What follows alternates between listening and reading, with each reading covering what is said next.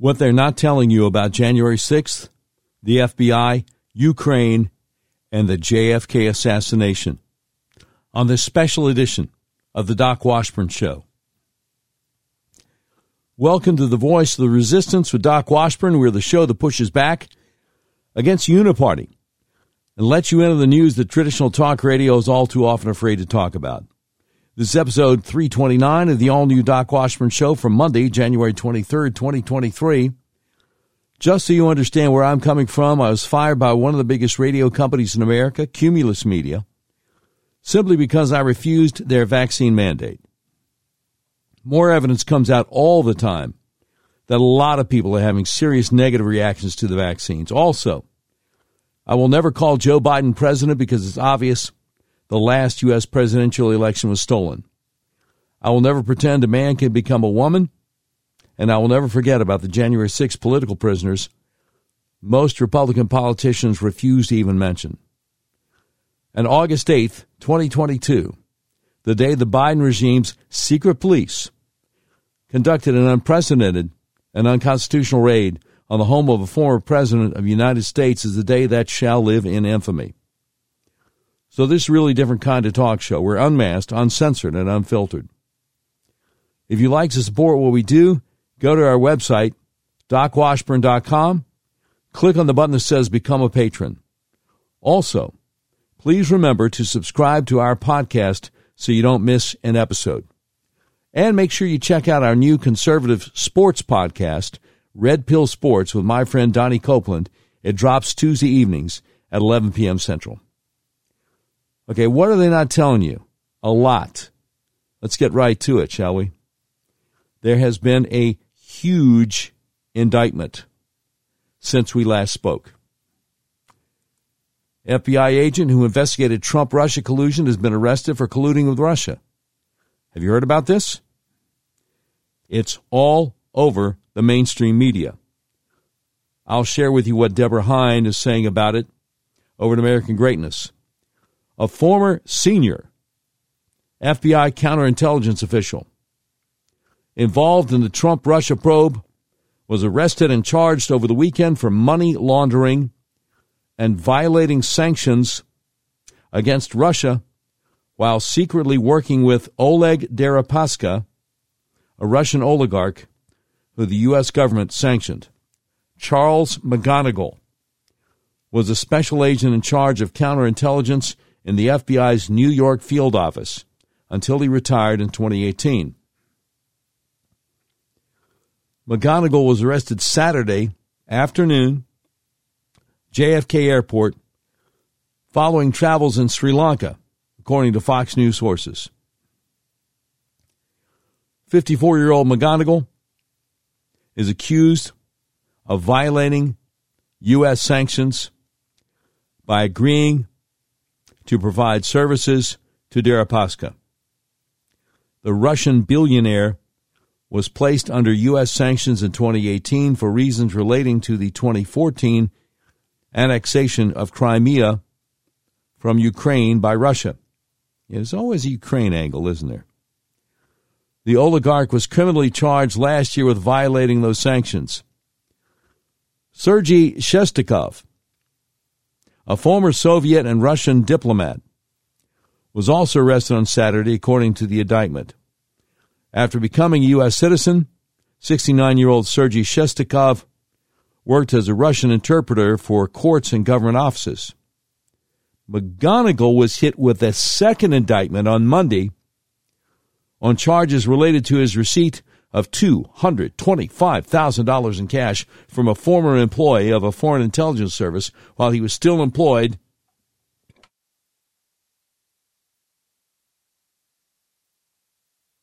by the FBI.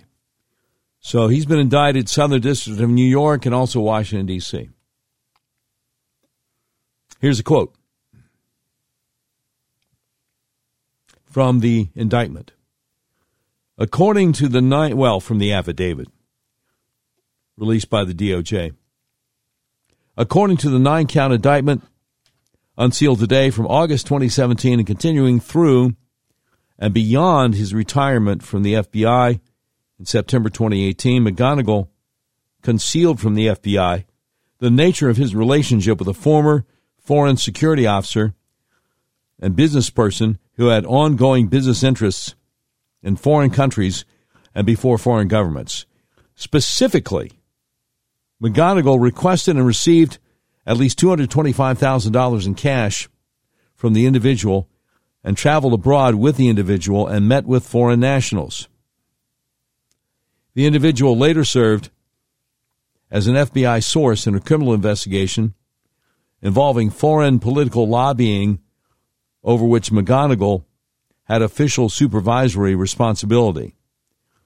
McGonigal is accused of engaging in other conduct in his official capacity as an FBI special agent in charge that he believed would benefit the business person financially. Now, don't forget, McGonigal was a guy who was trying to set up Trump and set up other conservatives, and we'll get to that. But right now, we're just talking about the way they took him down. U.S. Attorney for the Southern District of New York, Damian Williams, said in a statement that McGonigal and Shestakov both previously worked with Deripaska to attempt to have his sanctions removed, and as public servants, they should have known better. This office will continue to prosecute those who violate U.S. sanctions enacted in response to Russian belligerence in Ukraine in order to line their own pockets. Okay, more from the press release.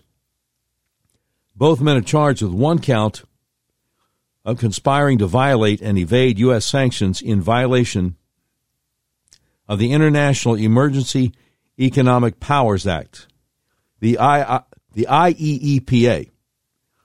One count of violating the IEEPA, one count of conspiring to commit money laundering, and one count of money laundering, each of which carries a maximum sentence of 20 years in prison. Shestakov is also charged with one count of making false statements, which carries a maximum sentence of 5 years in prison, according to prosecutors. FBI Assistant Director in Charge, Michael J. Driscoll, said, "The FBI is committed to the enforcement of economic sanctions designed to protect the United States and our allies, especially against hostile activities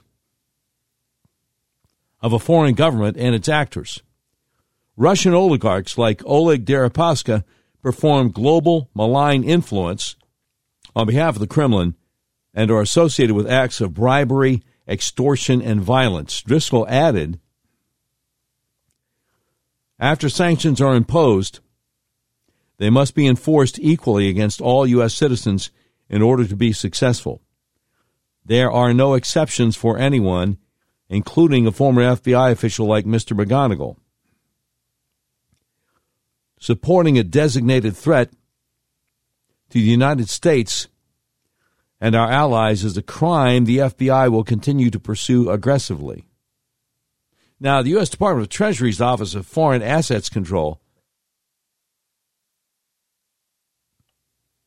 designated Deripaska as a specially designated national on April 6, 2018, and sanctioned him for acting on behalf of a senior official of the Russian Federation's government and for operating in the Russian energy sector. Again, from the DOJ press release. In 2021, the two defendants agreed to and did investigate a rival Russian oligarch of Deripaska in return for concealed payments from Deripaska in violation of sanctions the United States imposed in 2018, according to the indictment. McGonigal and Shestakov allegedly knew their actions violated U.S. sanctions because, among other reasons, while serving as special agent in charge, McGonigal received then classified information that Deripaska would be added to a list of oligarchs considered for sanctions. As part of their negotiations with Deripaska's agent, McGonigal, Shestakov, and the agent attempted to conceal Deripaska's involvement by, among other means, not directly naming Deripaska in electronic communications using shell companies as counterparties in the contract that outlined the services to be performed, using a forged signature on that contract and using the same shell companies to send and receive payments from Deripaska, according to the indictment. In 2019, McGonigal and Shestakov also allegedly worked on behalf of Deripaska in an unsuccessful effort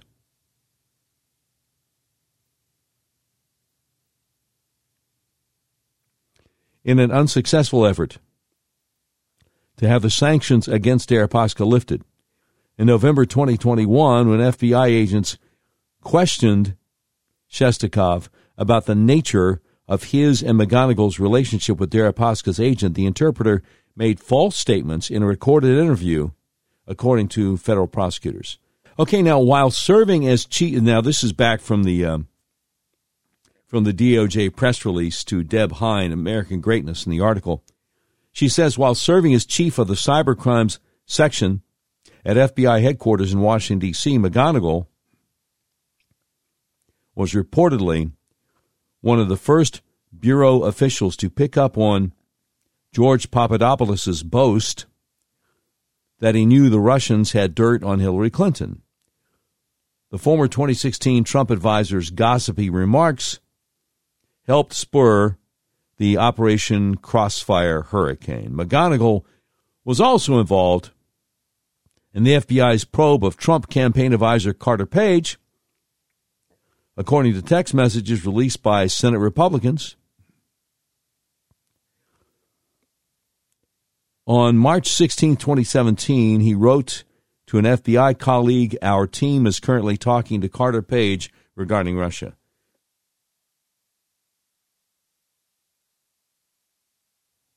Now, Deripaska has ties to disgraced former British spy Christopher Steele,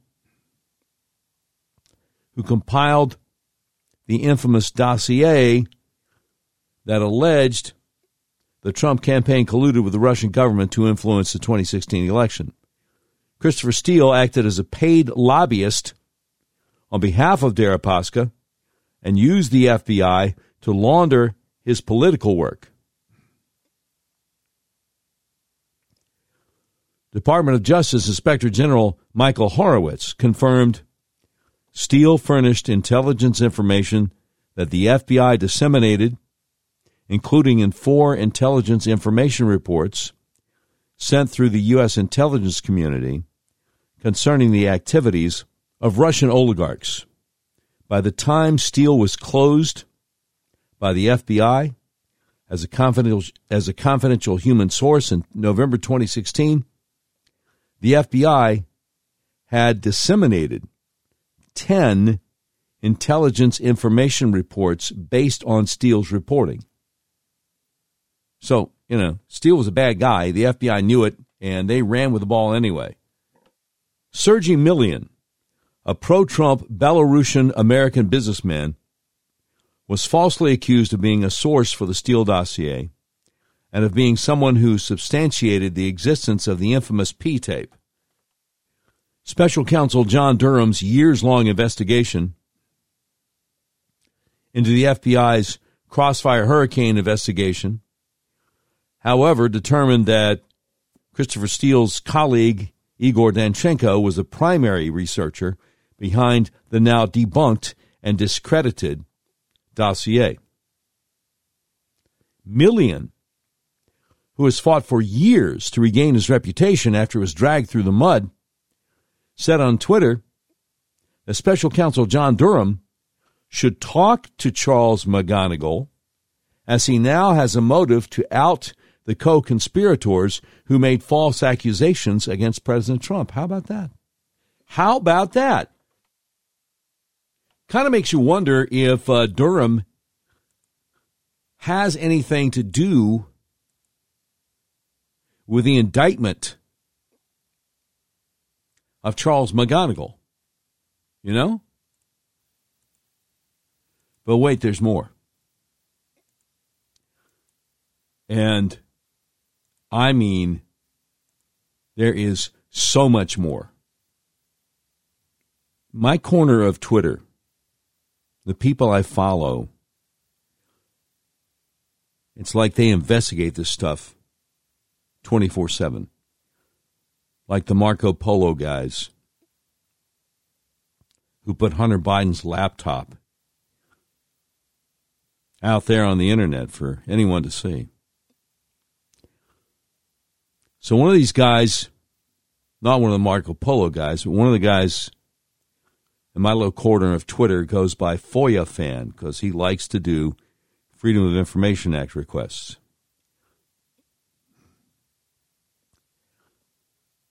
In response to the indictment of Charles McGonigal, he has a screenshot of an FBI press release from October 4th, 2016.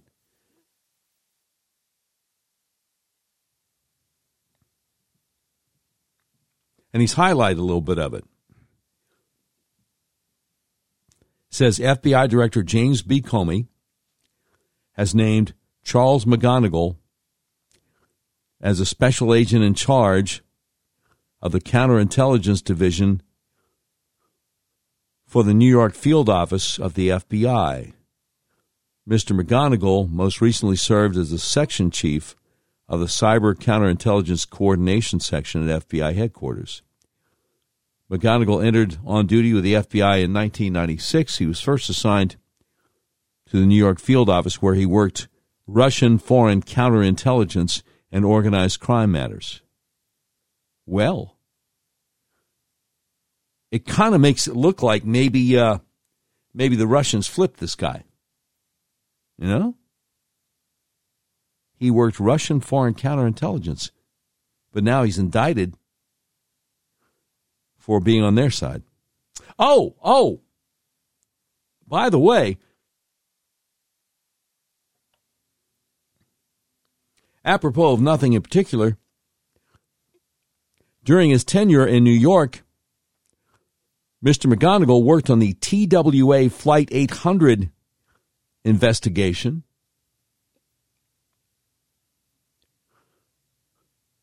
Now, that was the one where a lot of the witnesses said that the FBI really leaned on them to try to change their stories, because there are a lot of witnesses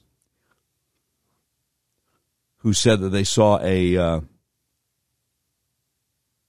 shoulder-fired missile go up and hit the jet, TWA 800, over Long Island, over the water next to Long Island. And the FBI, oh, no. What about this? No, you can't say that. No, you didn't see that. Fascinating, isn't it? So anyway, FOIA fan says, look who just got arrested for a Russian oligarch-related issue.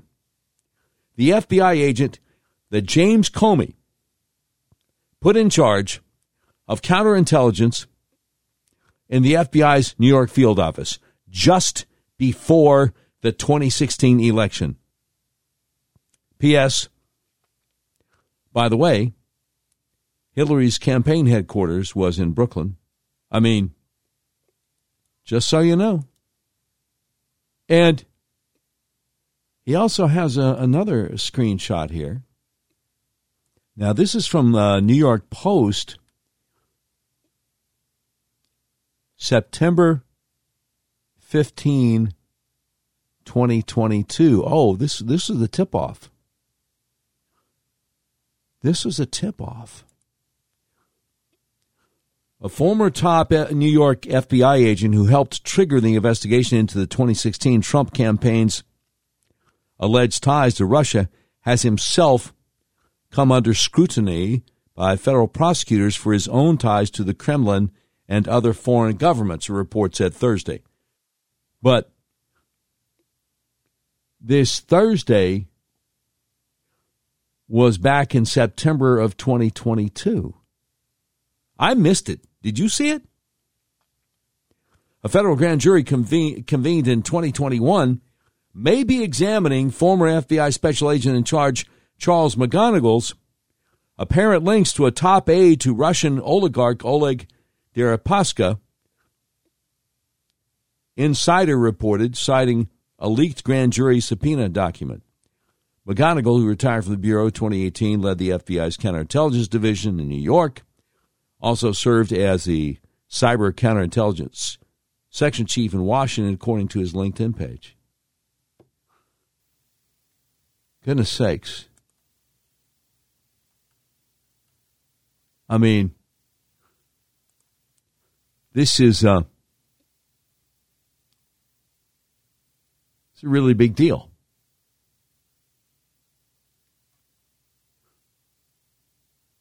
So the next tweet has just the word immunity and a screenshot of an email from what looks like Assistant Attorneys General 2017 about the Flynn investigation. McGonigal is emailing Peter Strzok and others about immunity. Mike Flynn offers to testify in exchange for immunity. Well, they didn't want that. They wanted to put him in prison. Wow. Now, McGonigal, we've got a video of him from the day James Comey was fired, and he was not happy about that. So that's coming up next. But again, this episode of the Doc Washburn Show, we're getting all up into what they're not telling you about January 6th, the FBI, Ukraine, and the JFK assassination. I'm going to try to fit it all in. A lot coming up, though. Look, if you have tried to buy a car recently, you realize there's such a chip shortage. You may have a hard time finding what you're looking for. People I know have actually bought vehicles from hundreds of miles away from where they live, and that's where Red River Auto comes in. Red River Auto is a big old car dealership in the middle of the USA that believes in freedom. The freedom to buy a car, truck, van, or SUV the way you want to. You can buy online. They'll drive it to you, no matter where you are. Red River Auto wants to make your car buying experience as easy and transparent as possible. Just go to redriverauto.com, pick from hundreds of new and used vehicles. You can purchase your vehicle online. If you have any questions, one of Red River's trained experts will help you through the whole process. Red River Auto makes car buying online easy. Your whole car buying process is completely transparent. If you want to buy a car, truck, van, or SUV, order online from the nationwide car dealer that believes in freedom. The dealer that will deliver your vehicle to your front door no matter where you live in the continental U.S. RedRiverAuto.com. You will be glad you did. I know I am. Now, as you know, our friend Mike Lindell has a passion to help everyone get the best sleep of your life. He didn't stop by simply creating MyPillow, the best pillow ever. Mike also created the best bed sheets ever.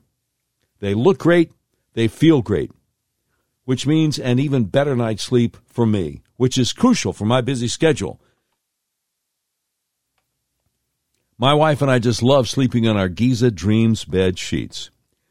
Now, Mike is offering the best deal on his Giza bed sheets. You can get a set of Giza Dreams sheets for as low as $29.98. The first night you sleep on these sheets, you'll never want to sleep on anything else again.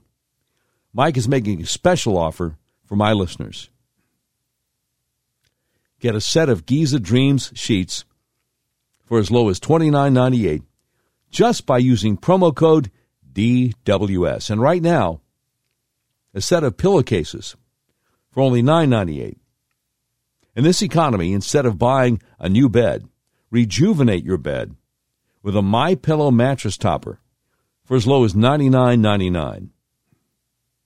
MyPillow also has blankets in a variety of sizes, colors, and styles, like plush, waffle, or gossamer, for as low as $29.98. Get huge discounts on duvets, quilts, down comforters, and so much more. Use that promo code DWS. And you'll get huge discounts on all MyPillow bedding, including MyPillow Giza Dreams sheets, for just $29.98. Now, by the way, I am wearing my new My Slippers moccasins right now. I had no idea slippers could feel this good. I also had no idea you could go out in really cold weather, like 15 degrees one day, with my slippers on, my slipper moccasins on. No socks. Feet didn't get cold. Amazing. Right now, save up to $90 on my slippers, slip-ons, and moccasins, marked down to just $49.98 by using promo code DWS. Not only that, Mike is having the biggest closeout sale ever on his sandals and slides for as low as $19.98. What makes my slippers different is Mike's exclusive 4-layer design you're not going to find in any other slippers. My slippers' patented layers make them ultra comfortable, extremely durable, and they help reduce stress on your feet. Wear them anytime, anywhere. Just use promo code DWS. Now, Mike's other passion is to support American entrepreneurs and bring manufacturing back to the good old USA. For years, people approached Mike Lindell with great products but had no way of marketing them. MyStore.com was created to give these people a voice and a platform to bring you their amazing products made right here in the USA.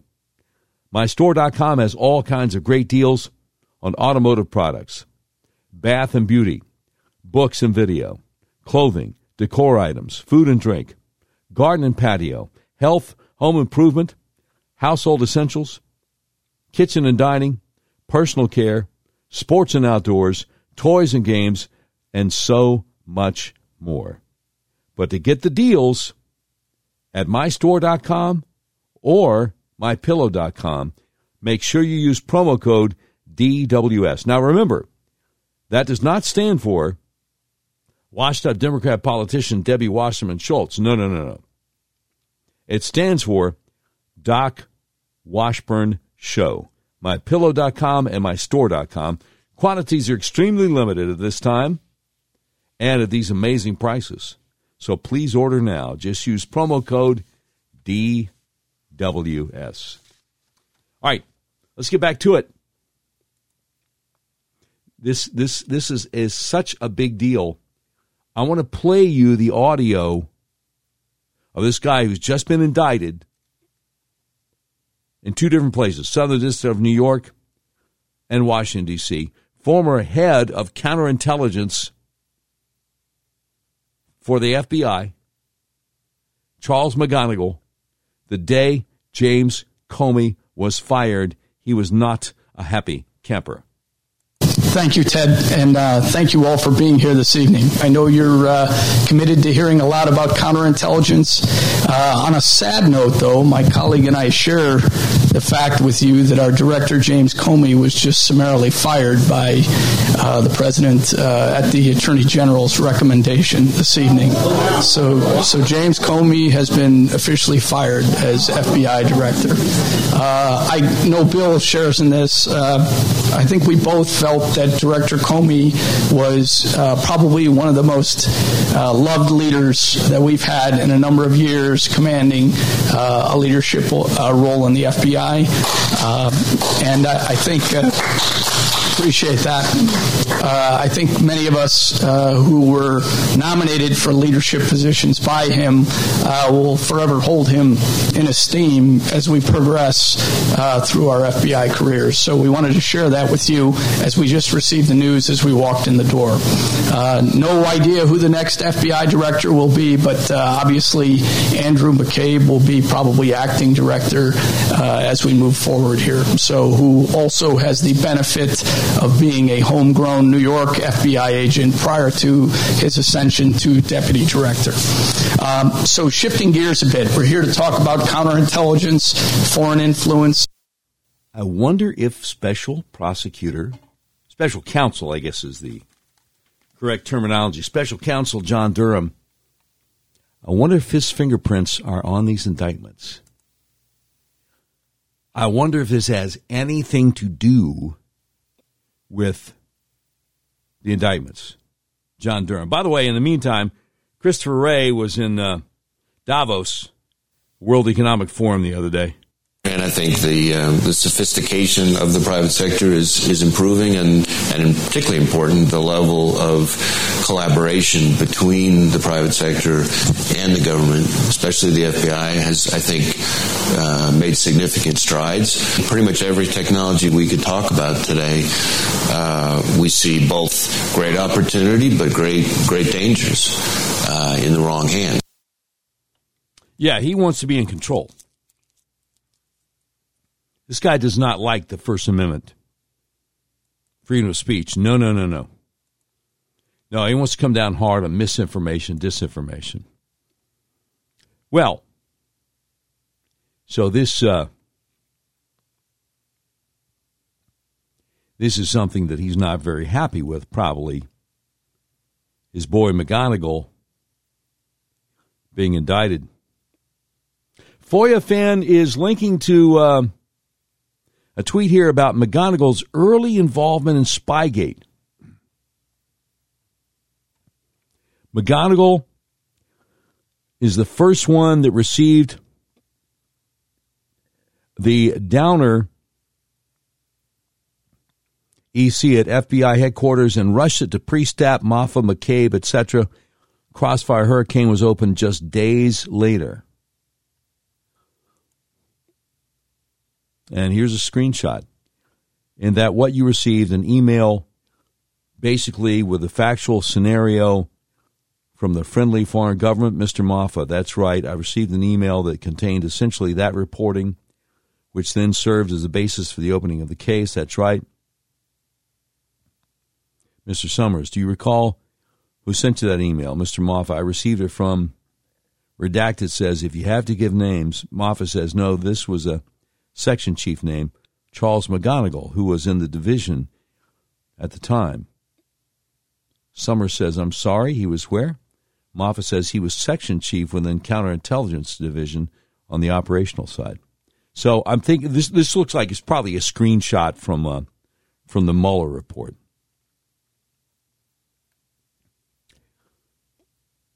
Looky here. Over at forensicnews.net, retired top FBI counterintelligence official worked with ex-Russian intelligence officer close to Deripaska. Foreign agent paperwork reveals. Now, this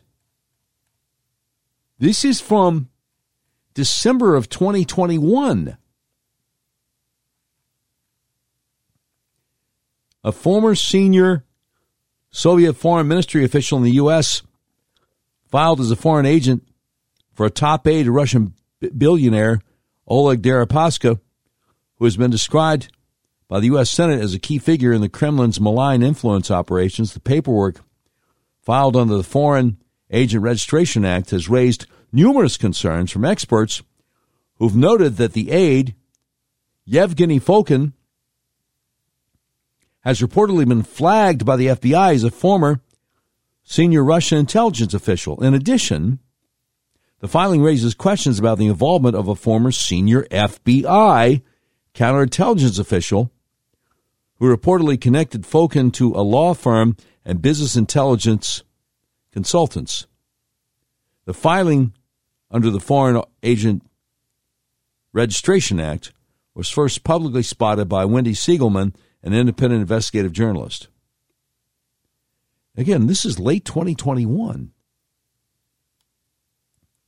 But the folks I follow on my corner of Twitter, they investigate this stuff and they bring it out. I've never heard of forensicnews.net before, but boy, you can look at it and see it's a thing. Now, FOIA fan says it looks like the indictment concerns post-Spygate activities by at least two major Spygate characters. We'll see where this all leads. Certainly interesting.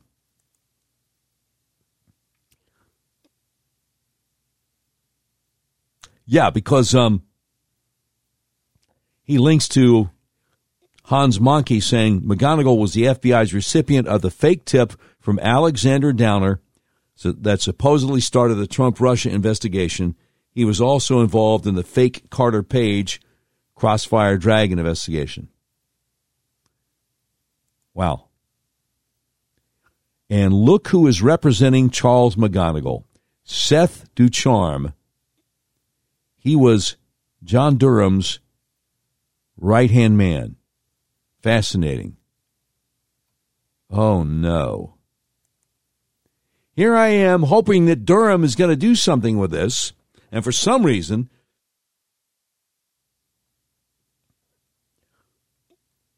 Durham's former right-hand man is representing McGonigal? Man, that doesn't sound good at all. I wonder if Seth Ducharme has a Wikipedia page. Yeah, he does.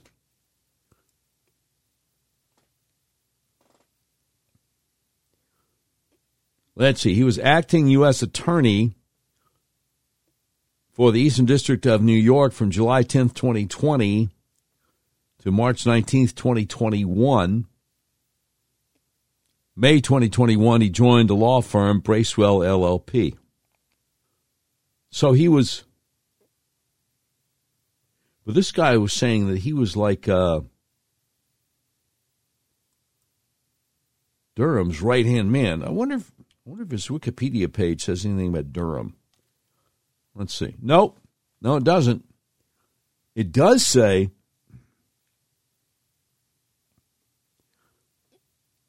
that he served as the U.S. Department of Justice in Washington, D.C., Principal Associate Deputy Attorney General to Jeffrey Rosen and Counselor to William Barr. Makes you wonder. But, of course, just because his Wikipedia page doesn't say that he was Durham's right-hand man doesn't mean that he wasn't. Let's see. Oh, yeah, here it is. An email sent April 30th, 2019 from Seth Ducharme to John Durham. John, this is my new OAG secret level email account. So that's, yeah, so they were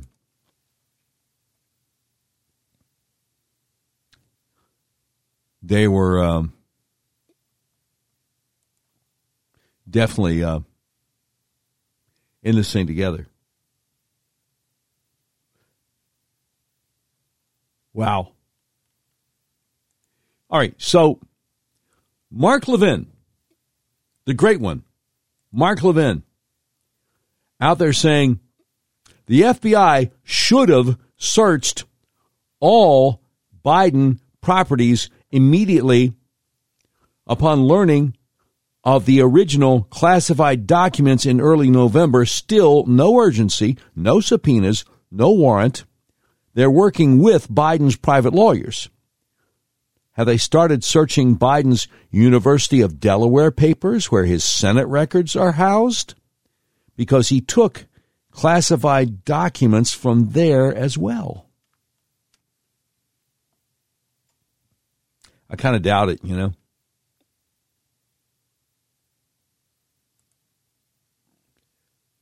So, the great one checking in on that.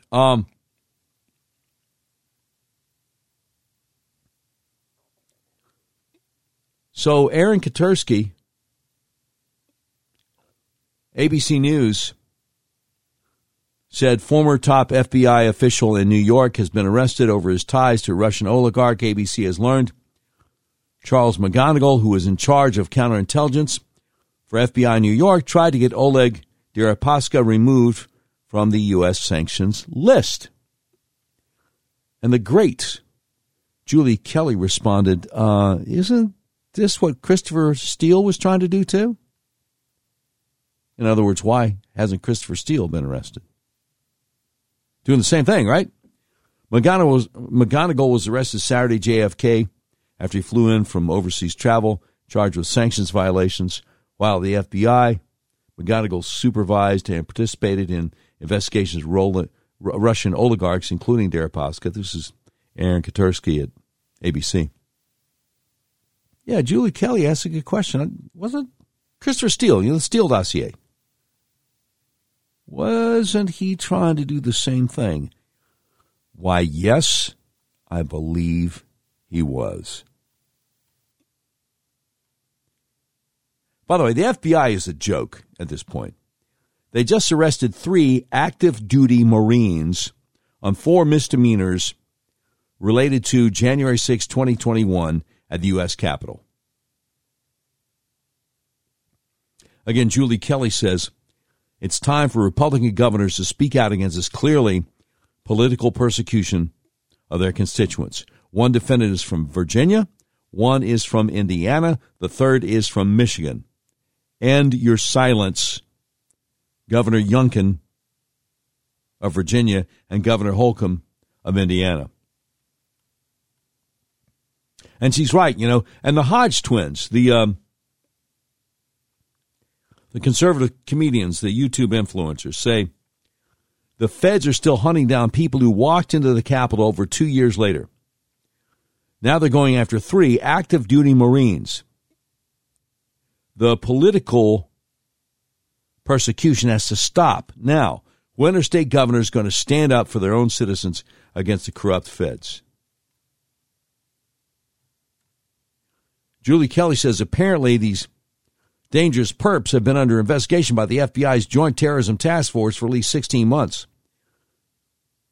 And she's got part of the government's incriminating evidence against the alleged trespassers, which is they sent private messages to each other on social media saying that they didn't believe 2020 was a fair election. So they're being prosecuted. Those are thought crimes.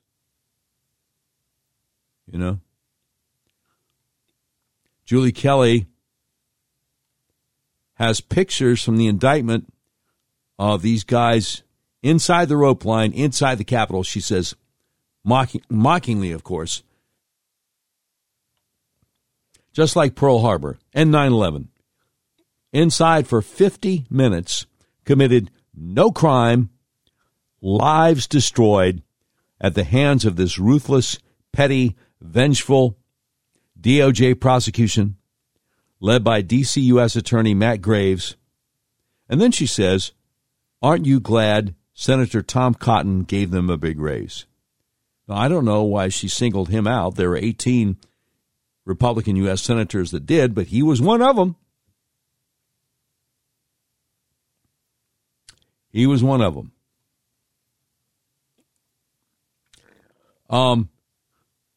Yeah, there's a lot more about the FBI, about Ukraine, about January 6th,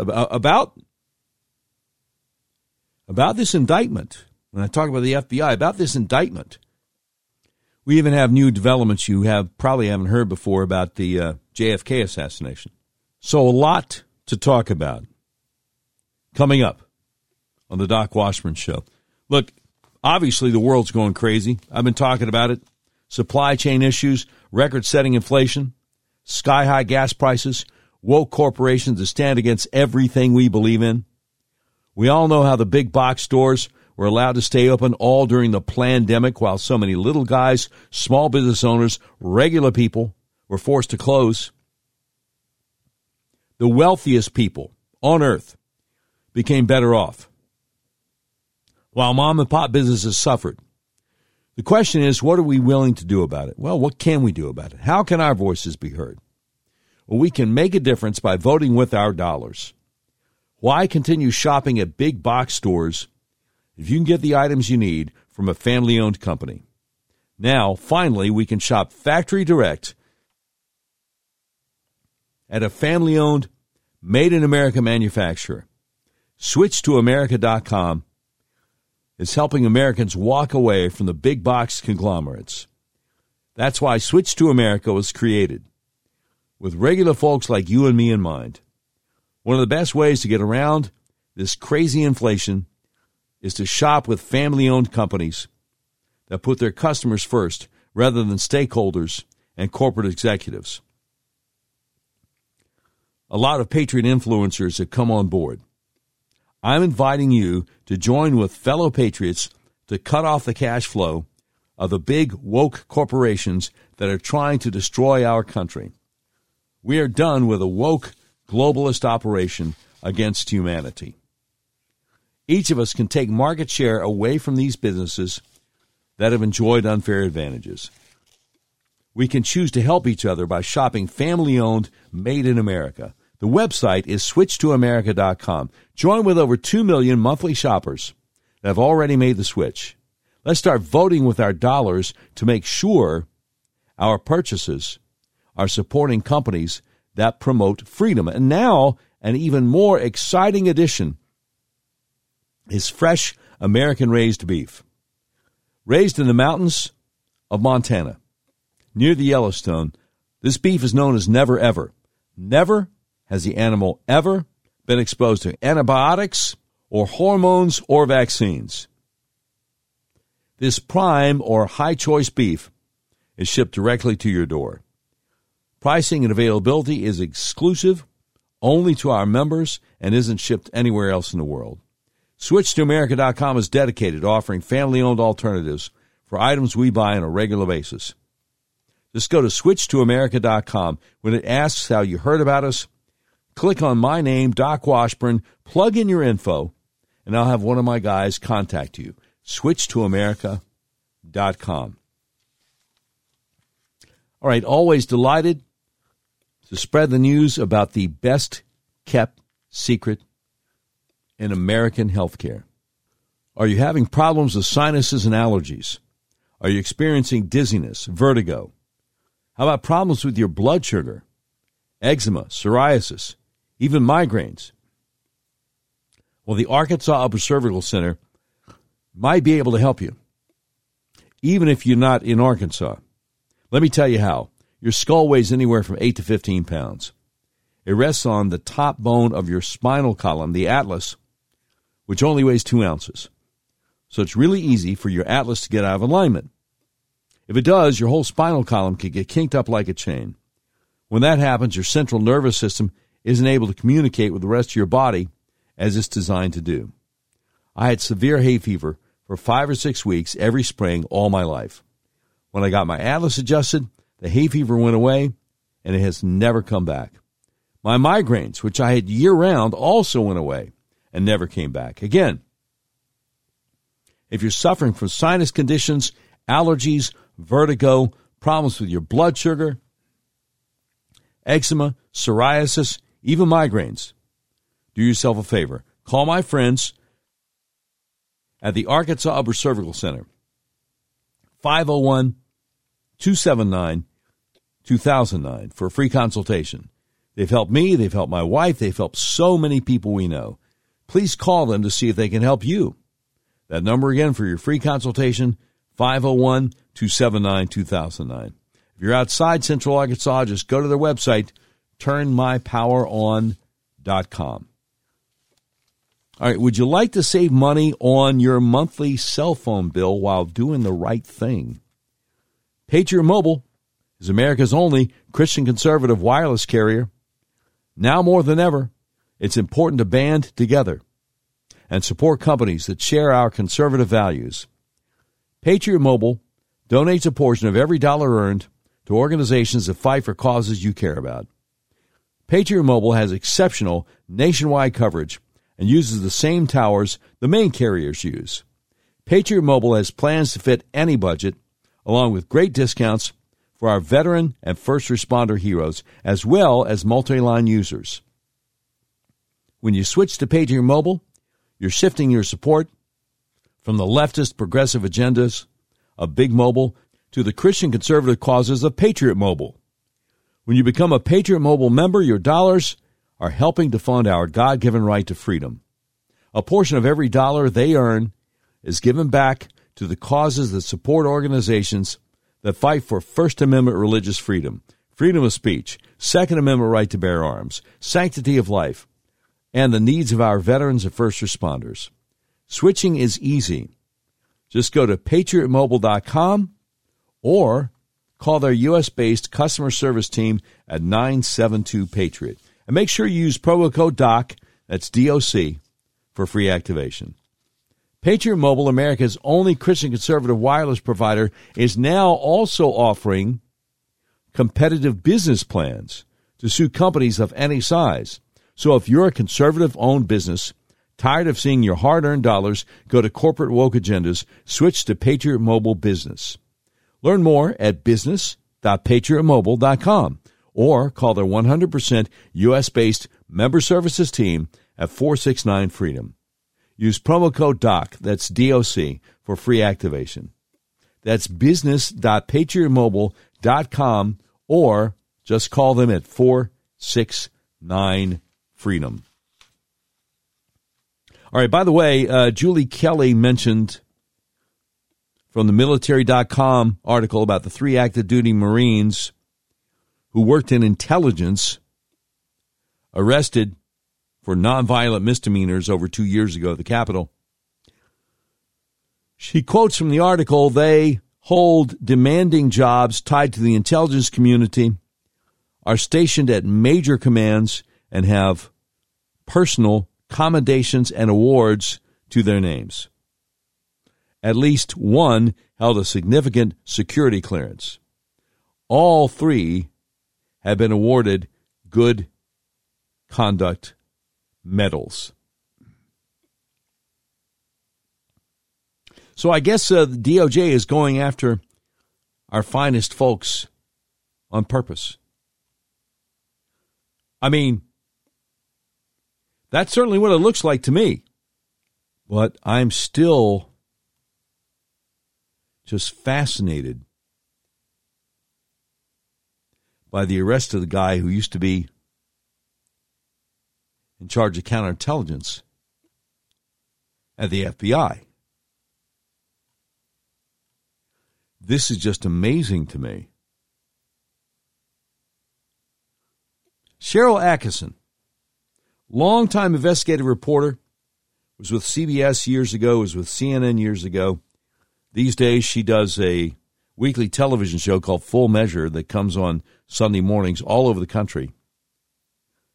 Very rarely does she express an opinion because she's not an op-ed person. She's a reporter. But just 9 hours ago, she was on Twitter saying, if nobody fixes the FBI and our other intel agencies, we can only expect more of the same. Ain't that the truth? Yeah. So, one of the people I follow over there on Twitter called Proud Elephant said, the FBI official who investigated Trump-Russia collusion has been arrested for colluding with Russia. More proof that the FBI needs to be defunded and dismantled. Yeah. I'm with you, brother.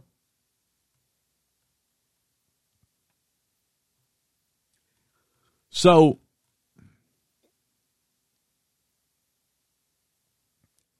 there's a lot more about the FBI. I'm just scrolling through a lot of the stuff that I've been collecting here.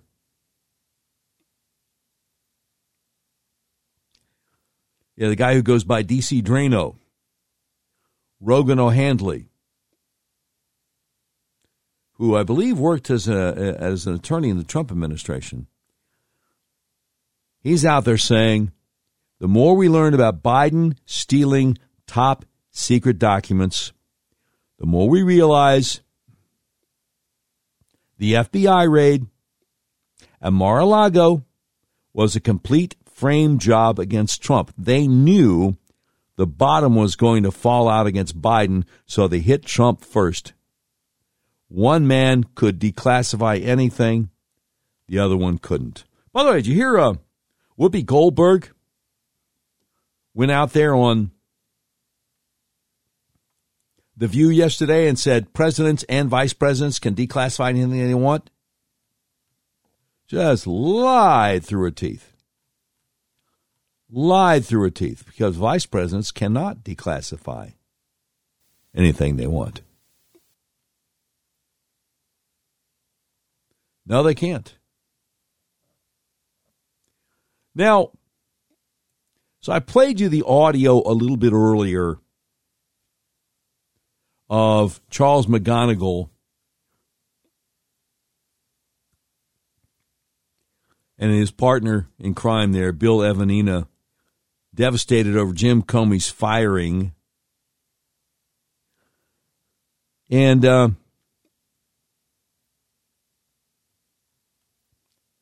great Marco Polo guy was talking about it, and he said,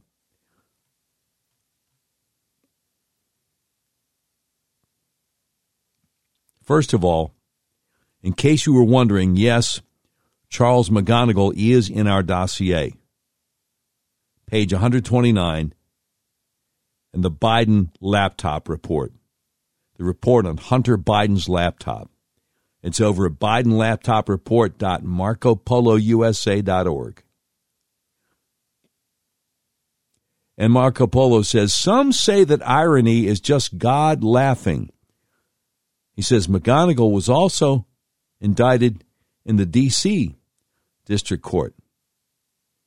Based on this filing, the arrest warrant, the former Fed was arrested at JFK Airport just like his probable one-time subject, Patrick Ho. H.O., Patrick Ho.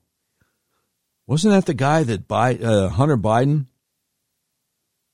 We heard audio of him saying that he was the top spy guy in China. And he was Hunter Biden's business associate, and he disappeared, worth billions.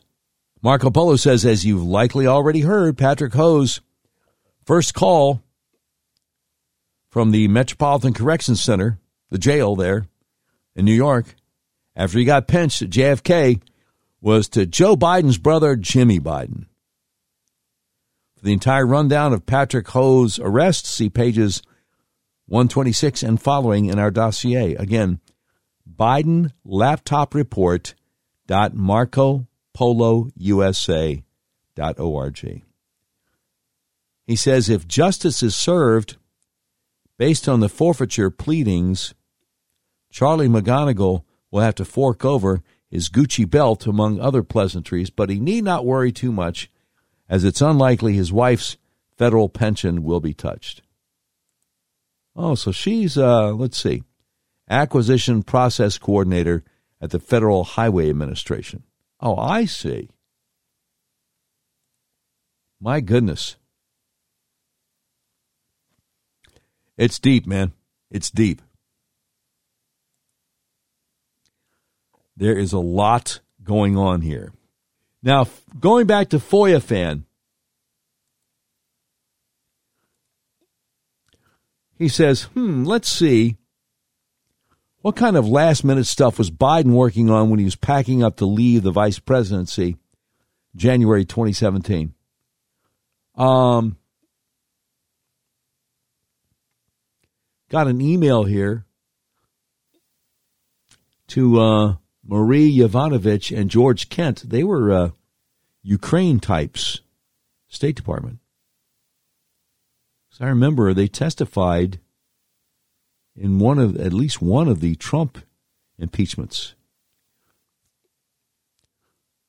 Subject, Ukraine forum, literally on the last days of his term, the U.S. Vice President Joe Biden is going to Kyiv.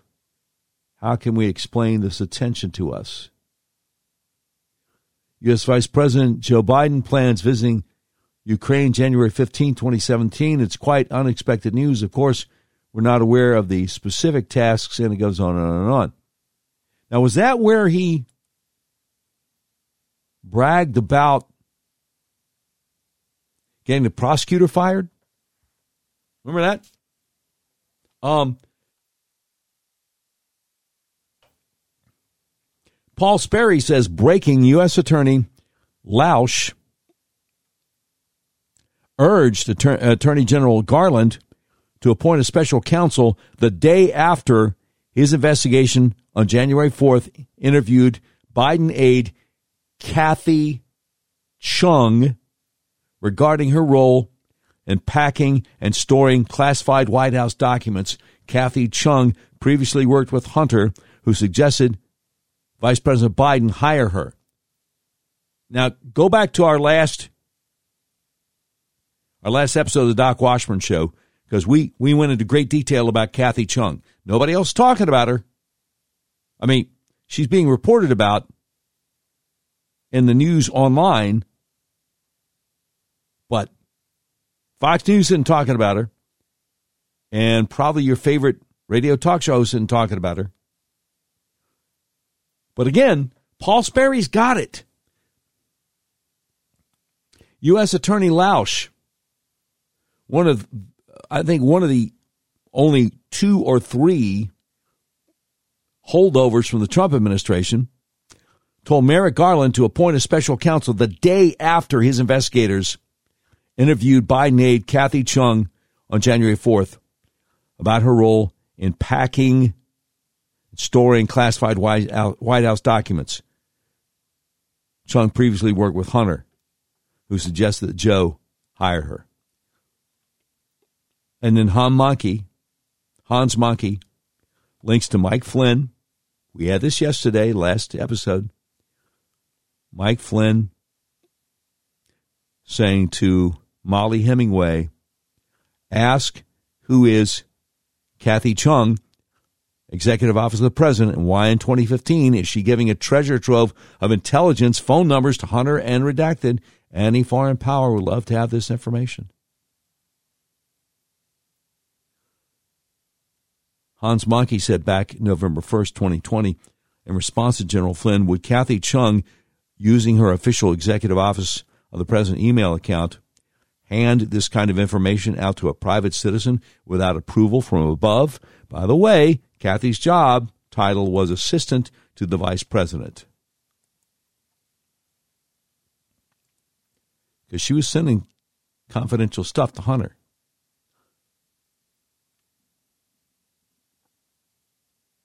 So, another one over in our little corner of Twitter who goes by the title, The Fourth Branch, is saying it's all connected, isn't it? Yeah, I think it is. It's going to be fascinating to see where it goes.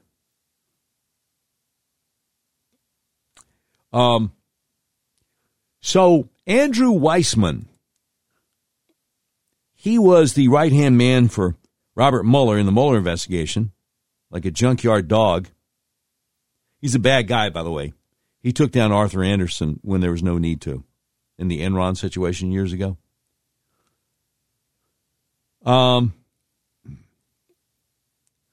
So Andrew Weissman says, breaking, aiding Deripaska, powerful Russian oligarch who was closely allied with Paul Manafort. Hans Monkey replies, Andrew Weissman conveniently omits that dirty dossier author Christopher Steele was Deripaska's lobbyist. It's comical how Trump-Russia collusion truthers and thugs are trying to claim that McGonigal's indictment as vindication when the exact opposite is the case.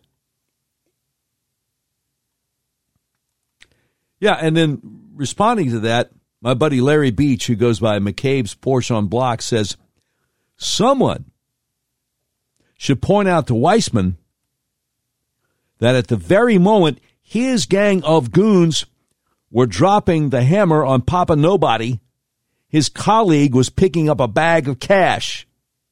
Oh, yeah. When Weissman and his goons were trying to take down George Papadopoulos, October 5th, 2017, the same day, according to the charging documents that have been released now.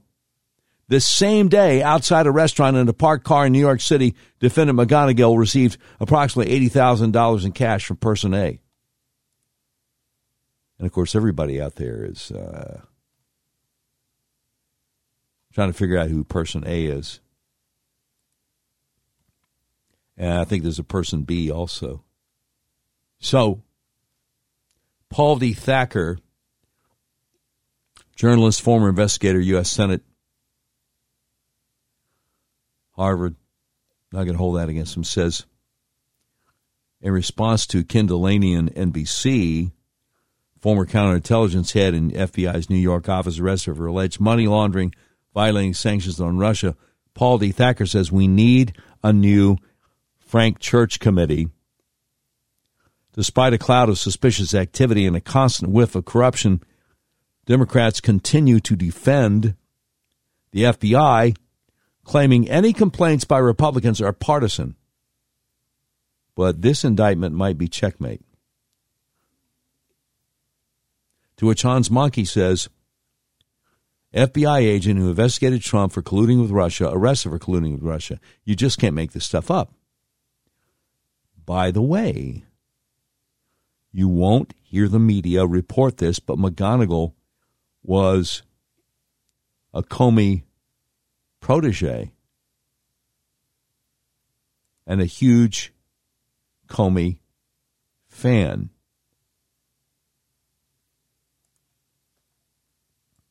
Again, alluding to the audio that we played for you a little bit earlier.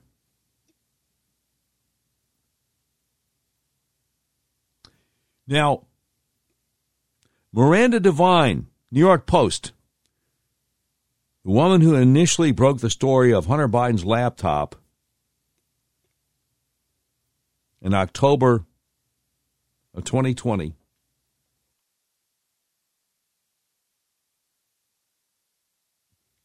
that the FBI told all the big tech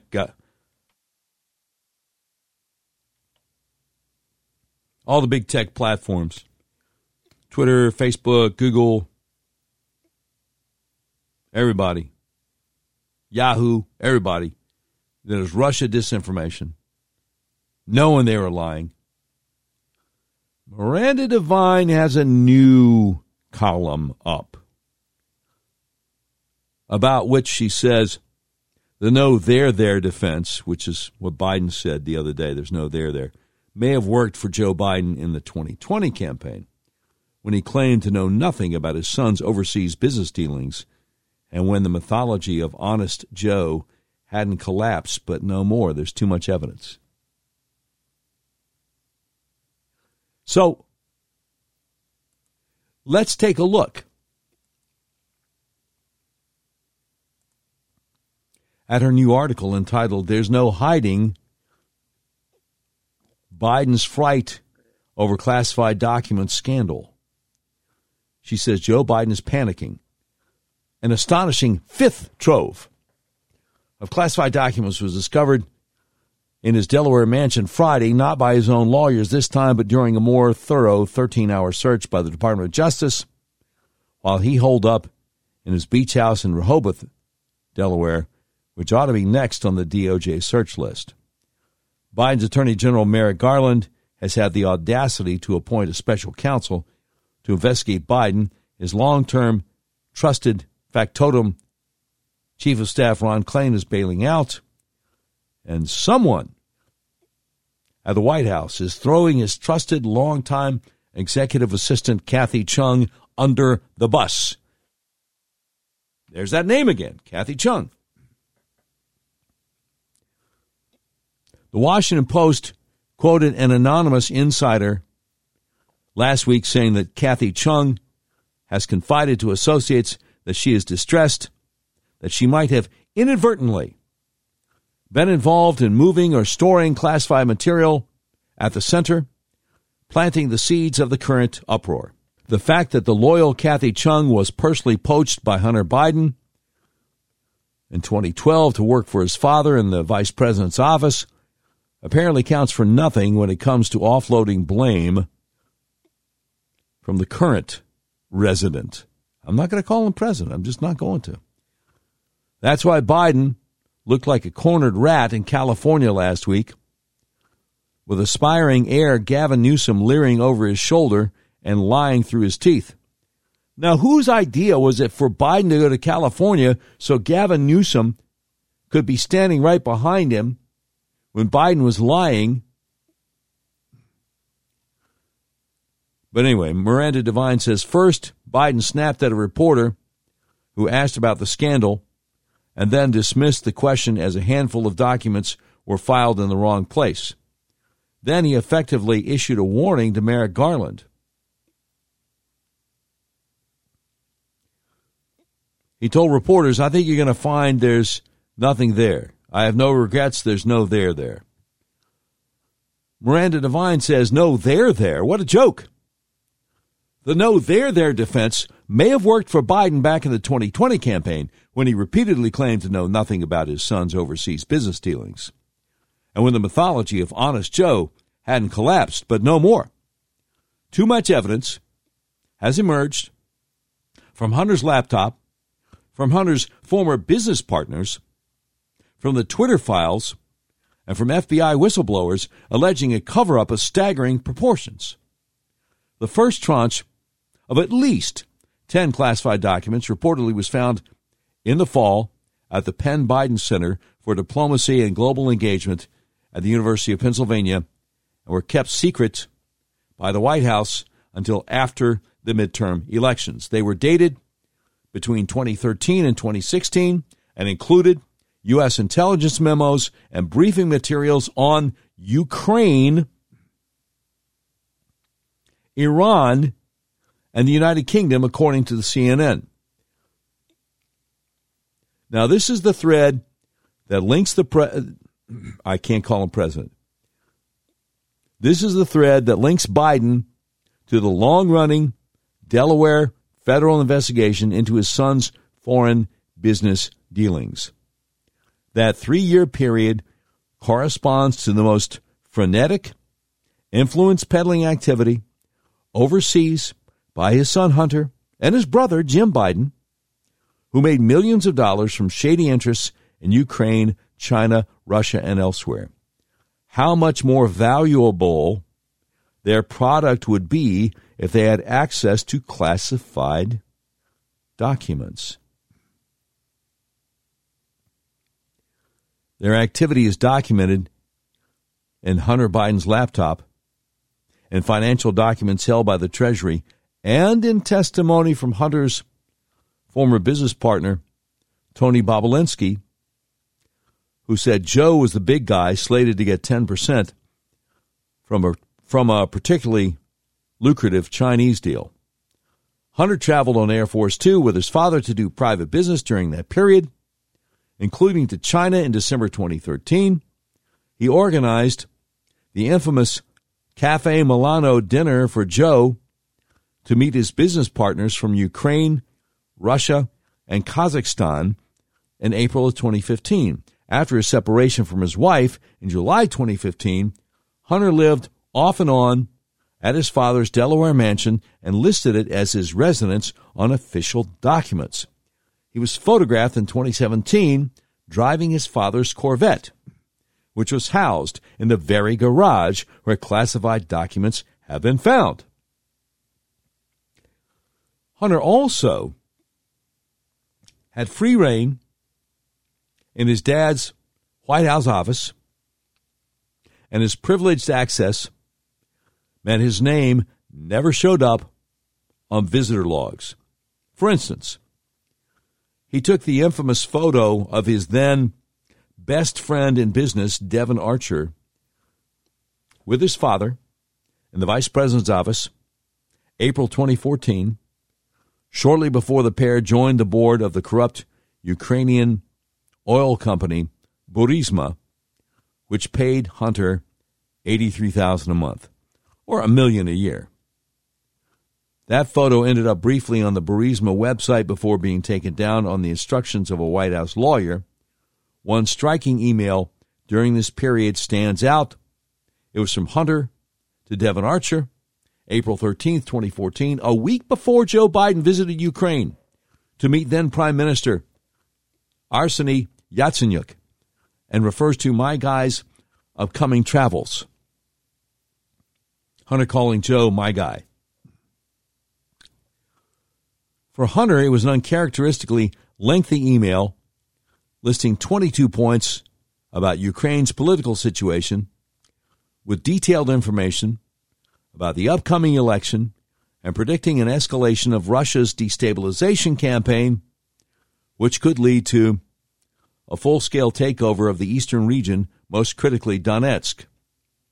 Hunter wrote, "The strategic value is to create a land bridge for Russia to Crimea. That won't directly affect Burisma Holdings, but it will limit future UK exploration and utilization of offshore opportunities in particular." Hunter continued, "It will also result in further destabilization of Ukraine nationality." He didn't mean UK like United Kingdom. He meant Ukraine. "It will also result in further destabilization of Ukraine nationally and for whatever government is in power, and the U.S. will respond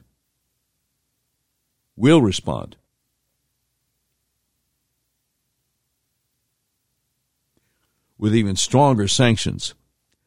Those sanctions will threaten the tenuous support of the European Union, which does not have the political will to incur steep energy price increases." Point number 22, Hunter instructed Devon Archer to buy a burner phone, presumably to keep their conversations private. He said, "Buy a cell phone from a 7-Eleven or a CVS tomorrow, and I'll do the same." Now, it is a prescient and very well-informed email, unlike anything else Hunter wrote in the 9 years covered in the laptop, and it has the distinct flavor of an official briefing, perhaps even a classified one. Get it? The last 4 tranches of classified documents were discovered in Biden's Delaware mansion during 4 separate searches between December 20th and Friday, January 20th. While there's no indication of the subject matter, Biden's personal attorney, Bob Bauer, issued a statement Saturday evening saying the DOJ search the previous day had discovered 6 items consisting of documents with classification, markings, and surrounding materials, some of which were from Biden's service in the Senate, some of which were from his tenure as vice president. DOJ also took for further review personally handwritten notes from the vice presidential years. He's got a picture of a big old box that says important documents and photos on it. Miranda Devine says, "Now the country faces the historic spectacle of sitting president and a former president, Donald Trump, both facing special counsel investigations over alleged improper retention of classified records. Biden hasn't faced the FBI raid and leaking abuses that his predecessor endured, but it's the same crime, and in Biden's case, there is a whole lot of there. If special counsel Robert Hur does his job properly, he will be comparing notes with Delaware U.S. Attorney David Weiss, who's been investigating Hunter since 2018. Accountability is coming to Joe Biden, and no amount of dark money groups leaking false narratives to the media will save him." Well, I hope she's right, but again, Merrick Garland serves at his pleasure, so I don't know.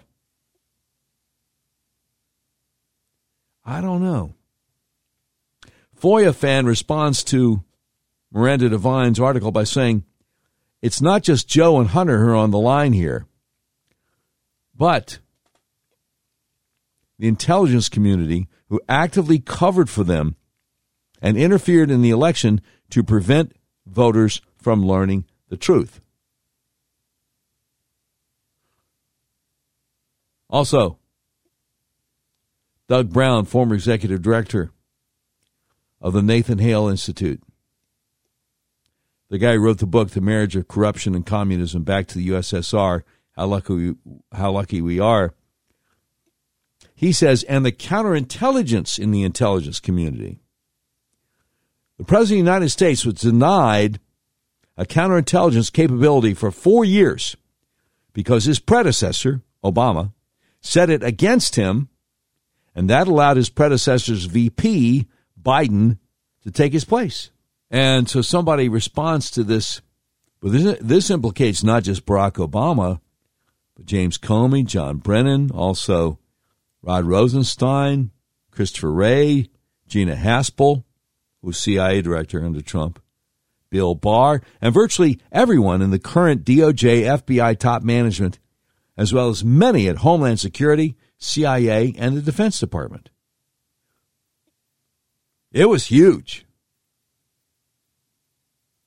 It was huge. Now, Dawson S. Field is another one of these guys that I support, that I follow over in our little corner of Twitter. And he links to a New York Times article which is entitled Hunting a CIA Mole, Agents Gambled and Let a Suspect Return to China. And this came out in January of 2018, and Dawson S. Field says, McGonigal led the task force put together in 2010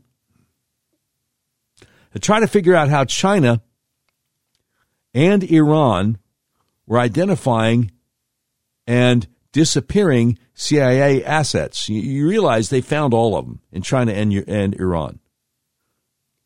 They found all of our CIA assets in China and Iran, and they executed them. Anyway, McGonigal, in this New York Times article, blamed a former CIA agent in Hong Kong, then let him flee the country without arresting him. He came back in 2018 and was arrested. But Dawson S. Field says, so was McGonigal the FBI mole himself that warned the Russians that the FBI was doing surveillance on the illegals before they got caught compromising a certain Obama cabinet official? See, because I think it's widely assumed that because Hillary was doing all kinds of top secret classified stuff on an unsecured server, that she's the reason that our CIA assets in Iran and China were scooped up and executed by those governments.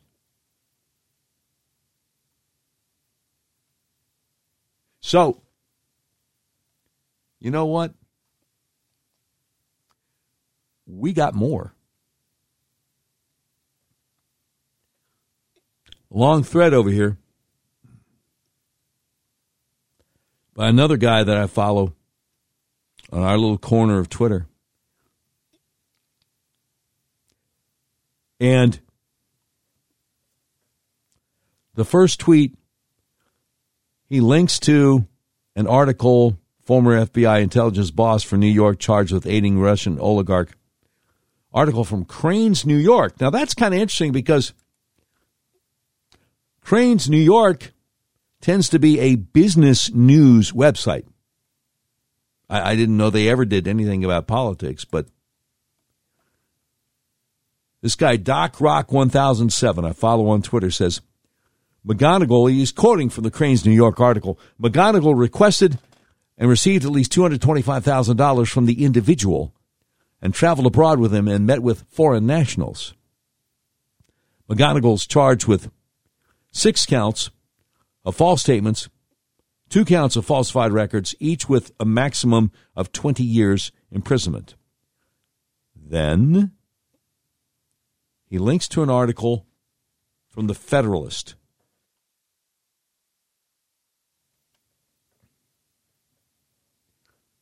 Article entitled, More Biden Documents Prove Mar-a-Lago Raid Was Russia Hoax 2.0.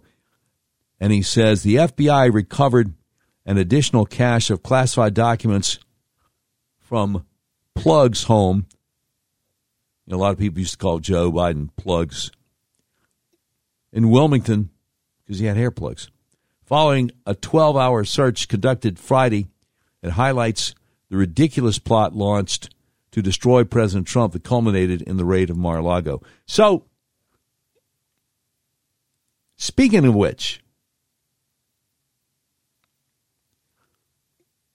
let's look at this short article from the great Margot Cleveland, dated January 23rd, 2023. Discovery of more Biden docs proves Mar-a-Lago raid was just another Russia collusion hoax. And Professor Cleveland says the FBI recovered an additional cache of classified documents from Joe Biden's home in Wilmington, Delaware, following a 12-hour search conducted by federal agents on Friday. While this development adds to the scandal surrounding the current occupant of the Oval Office, it does much more. It highlights the ridiculous plot launched to destroy Donald Trump that culminated in the raid of his Mar-a-Lago home. 6 items were recovered on Friday from Biden's Delaware home, which consisted of documents with classification markings and surrounding materials. That's what the president's lawyer said in a statement released after the search. While the crafty legalese deployed by the attorney left unclear how many classified documents were contained within the 6 items recovered, Biden's lawyer confirmed that the documents dated back to the Delaware Democrats' time as both vice president and senator, so spanning from 2017 to possibly as far back as 1973. Biden's lawyers had previously searched the Biden's Wilmington home and garage, and while they discovered a handful of other documents marked classified, they apparently overlooked the 6 items the FBI found last week. You know, if I may digress for just a moment here, it almost makes you think the FBI should have gotten search warrants and raided everything instead of just letting Biden's lawyers kind of nonchalantly handle things themselves. It's almost like there's a double standard of justice. Had you noticed that? Professor Cleveland continues, the search of Biden's home following the discovery on November 2022 of at least 10 classified documents, including ones reportedly marked top secret. Those documents also dated back to his days as vice president under Barack Obama and were stored in a closet at a private office building in D.C. But the so-called think tank where they were stored, the Penn Biden Center, did not open until February 2018, meaning Biden had kept the classified documents found there at another location for at least a year following his time as vice president. That the classified documents Biden removed from the White House and earlier from the Senate were not missed at the time and are only now being discovered at least a decade later for some, and then only after multiple searches of different locations, contrasts sharply with what happened following Trump's time in office. According to then archivist of the United States, David S. Ferrero, he watched the Trumps leave the White House and getting off in the helicopter at the end of Trump's term. Ferrero recalled someone was carrying a white banker box, prompting Ferrero to ask himself, and I quote, "What the hell's in that box?" unquote. Ferrero claimed that began a whole process of trying to determine whether any records had not been turned over to the archives with the National Archives and Records Administration, going through materials transferred from the White House in the chaotic final days of Trump's presidency. Now, according to the Washington Post, officials had noticed that certain high-profile documents were missing, such as Trump's correspondence with North Korean leader Kim Jong-un that he termed love letters. The National Archives and Records Administration also could not locate the National Weather Service map of Hurricane Dorian, which Trump had famously marked up with a black Sharpie pen to extend to Alabama, or the letter Obama had left for Trump upon the change in administrations. The National Archives and Records Administration, or NARA, sought the return of these documents, and in January 2022, Trump representatives worked with NARA employees to arrange for 15 boxes of presidential papers to be returned to the archive. Within those boxes were some documents marked classified, which led NARA to refer the matter to the Department of Justice. The DOJ then launched an investigation into Trump, even though when alerted to Hillary Clinton's mishandling of classified documents, NARA made no such referral. A grand jury later issued a subpoena for any presidential documents, and following a search of Mar-a-Lago by Trump's representatives, those documents were turned over.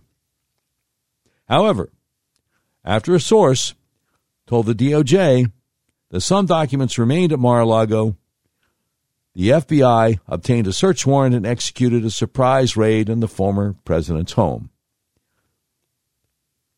This entire sequence began because NARA went looking for missing documents, and then, rather than work with Trump to establish his presidential library and to arrange for the documents to be stored under the auspices of NARA's custody at a mutually agreeable location, something NARA did do for Obama, NARA created a federal criminal case out of the matter. Had NARA dug through former Senator and then Vice President Biden's documents looking for the smoking gun that was not there, they would have discovered the classified documents Biden absconded with too, and likely many more documents that over the last decade-plus years disappeared forever. Ditto for Obama. The most recent discovery of 6 items containing an untold number of classified documents at Biden's Delaware home illustrates this point. It also brings into focus the Get Trump scheme launched by a backbench bureaucrat that culminated in the raid on the former president's Mar-a-Lago home. With this reality now in focus, Americans would be wise to revisit the timeline leading up to the Mar-a-Lago raid, because the Trump classified documents scandal bears all the hallmarks of a hoax peddled by the deep state cabal and their corrupt media partners. That is the great Margot Cleveland over the Federalist. The article entitled Discovery of More Biden Docs Proves Mar-a-Lago Raid Was Just Another Russia Collusion Hoax. Yes, indeed. So, Doc Rock 1007 says the FBI recovered an additional cache of classified docs from Plug's home in Wilmington following a 12-hour search conducted Friday. It highlights the ridiculous plot launched to destroy President Trump that culminated in the raid on Mar-a-Lago. Then he's got a link to something called Toronto Post. Now, I don't know what Toronto Post is. What is Toronto Post? Tirana.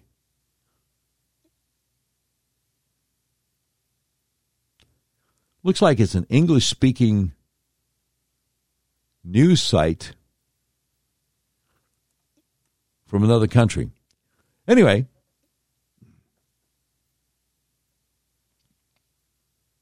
it says Prime Minister Edi Rama has revealed today the conversation he held with Joe Biden at the NATO summit in Madrid.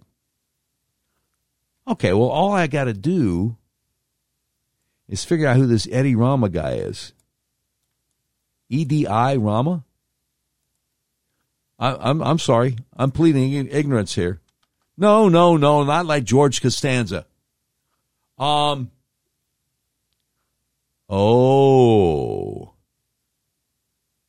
He's the president of Albania. Oh, my goodness. So, Doc Rock 1007 says, Pops Biden,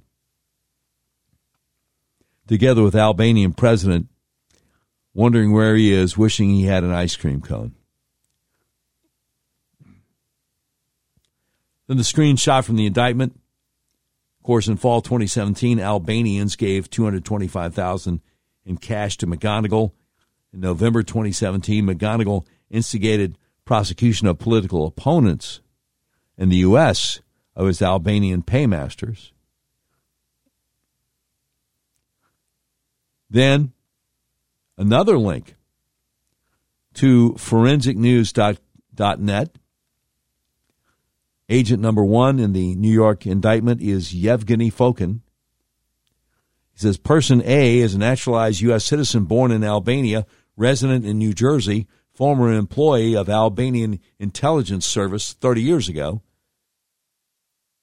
Person B was an Albanian national employed by a Chinese energy conglomerate. Biden's strange tolerance for Albania's narco state corresponds with identification of Duka as person B with several Albanian mobsters connected to the Sinaloa cartel. Oh, my goodness. Those boys don't play. So this Duka guy must be an Albanian. Let me see, because he links to Washington Examiner. Let's see. Washington Examiner article. Yeah. It says about halfway through. In October 2020, offering photographic evidence, Albanian news outlet Dosja reported on a meeting between Mark Hauptmann, Dorian Duka, and Edi Rama at the Prime Minister's office. Hauptmann is a former Bundestag lawmaker for Germany's center-right CDU party. He resigned in 2021 after being linked to an Azerbaijani lobbying scandal. Duka is a former Albanian energy minister turned fixer for the Prime Minister. Oh, I see. Boy, it's getting deep. Sinaloa cartel, man. He says CEFC, China Energy, courted leaders in Albania. And that's the company that, of course, Hunter was tied in with. McGonigal has interesting friends. Duka was in a photograph of a meeting between Albanian Prime Minister Rama and Albanian mobsters said to be connected to the Sinaloa cartel. Oh, man. It's one of those Mexican drug cartels. McGonigal and one of the Albanians sought $500,000 from a Bosnian pharmaceutical company in exchange for arranging a meeting with U.S. officials. Person C is a former Bosnian defense minister charged in 2021 for corruption. A guy named Selmo Kikatic. You know, there's going to be a pop quiz next class. So Marco Polo over there at Biden Laptop Report, MarcoPoloUSA.org, reported in November 2017 Hunter exchange where Hunter received $1 million to aid Patrick Ho of the China Energy Fund Company, CEFC. They asked then whether indicted FBI official Charles McGonigal worked it for Hunter Biden. McGonigal is mentioned on several occasions in the Marco Polo report on Hunter Biden's laptop.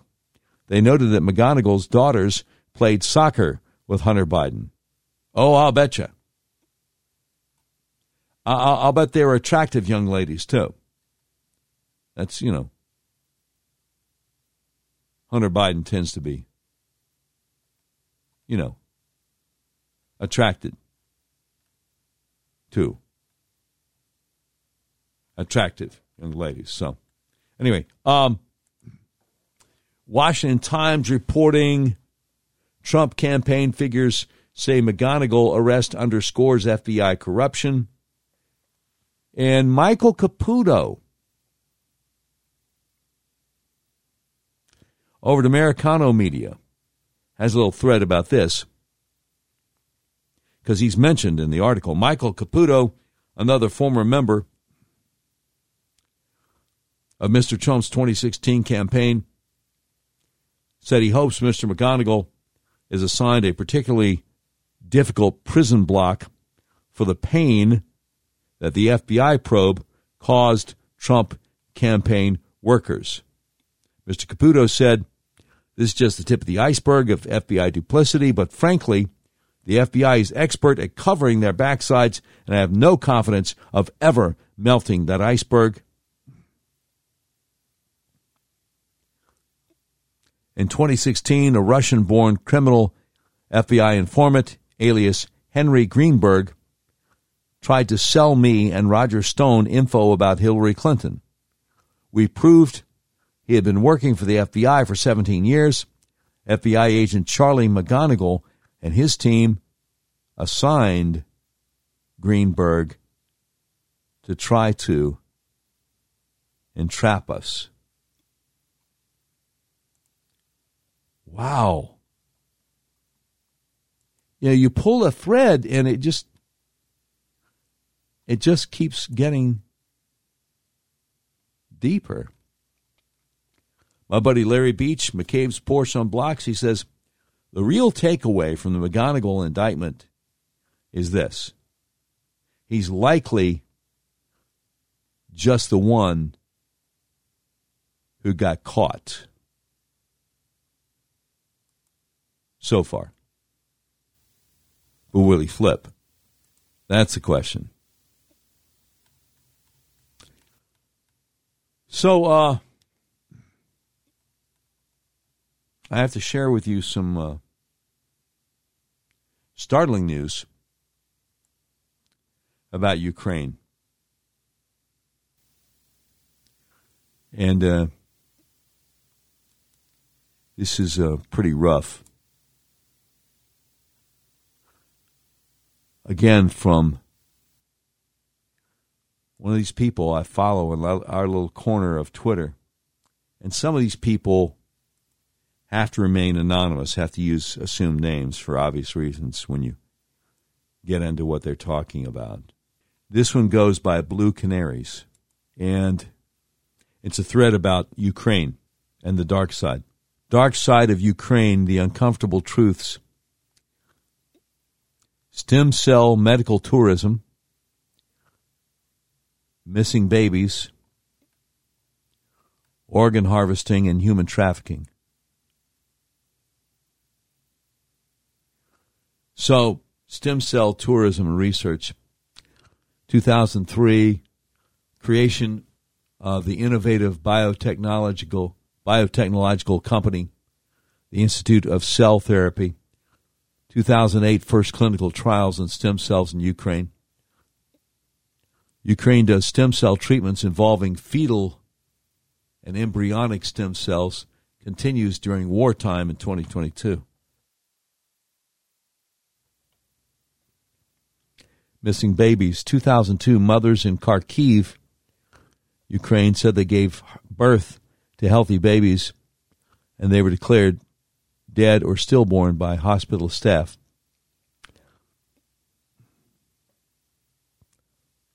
'05, Council of Europe sent to Kharkiv to investigate baby trafficking. Organ harvesting, 2010, 12 people arrested for selling human organs from Ukrainians to Israelis, kidneys. 2011, reports of organ harvesting continuing. 2011 to 2022, horrific situations of soldiers having organs removed after being killed. Human trafficking, 2014, U.S. State Department's Trafficking in Persons report. Children in orphanages and crisis centers continue to be particularly vulnerable to trafficking within Ukraine. 2015, Disability Rights International releases No Way Home, the exploitation and abuse of children in Ukraine's orphanages, after a 3-year study. We're just getting started, unfortunately. He says, the dark sides of Ukraine have been overshadowed by the war. I was able to verify that the medical tourism business in Ukraine stopped briefly at the beginning of the war, but did resume June 1st, 2022. Stem cell medical tourism is available all over the world. However, the stem cells are not all the same. Stem cells can come from bone marrow, umbilical cords, placenta, and some use embryonic or fetal cells. Ukraine offers the latter. And he has a link to the website for Institute of Cell Therapy out of Ukraine. He says in 2012, stem cell drugs developed and manufactured by the Institute were officially approved by the Ministry of Health of Ukraine for clinical use. Stem cells have unique abilities to self-renew and to recreate functional tissues. Stem cells have the ability to self-renew. By the way, we're about at 2 minutes, and I think the Podbean app, is probably going to cut me off here. So I apologize for the inconvenience, and I appreciate everybody listening. And I apologize if you're getting ready to be cut off here. But the whole podcast will be up when I upload it here in a little bit, okay? And thank you very much.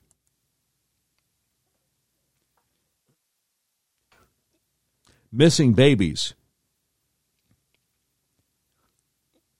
This is a link to an article from the UK Standard, the Evening Standard in the UK, entitled "The Babies Who Are Murdered to Order," from April 13th, 2012.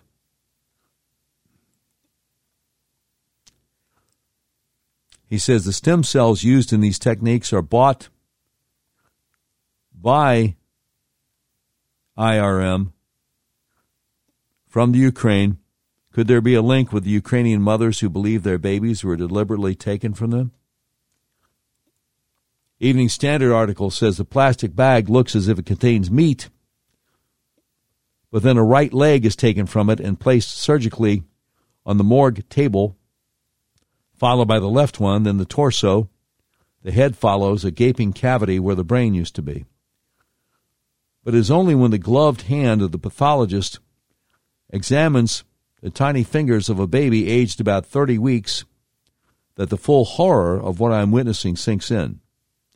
The shocking scene was captured on video at post-mortem examinations carried out on behalf of Ukrainian mothers who claimed their babies were stolen from them at birth.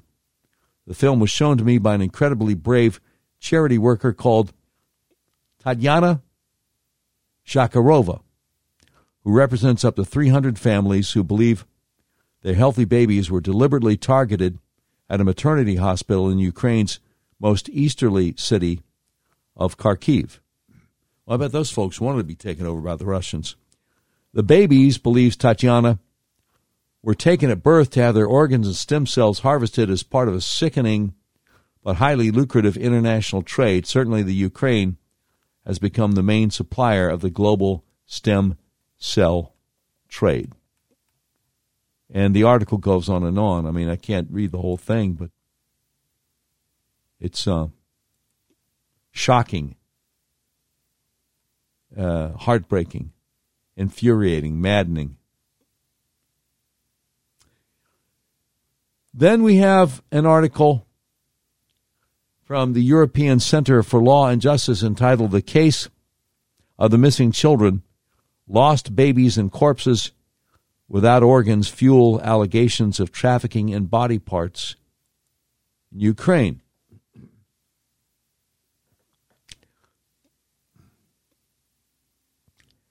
And the quote, "But when his small group of activists visited clinics in Kharkiv, Donetsk, and other Ukrainian cities in 2009, they found evidence of an underground market in fetus parts." Organ harvesting from 2010, the Jerusalem Post. 12 people, some of them Israeli,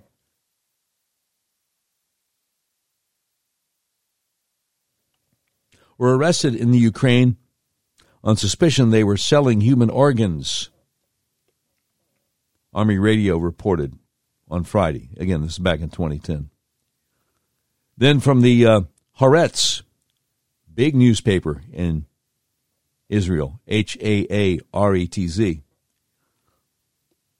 report, Israeli suspected of running Ukraine organ trafficking ring.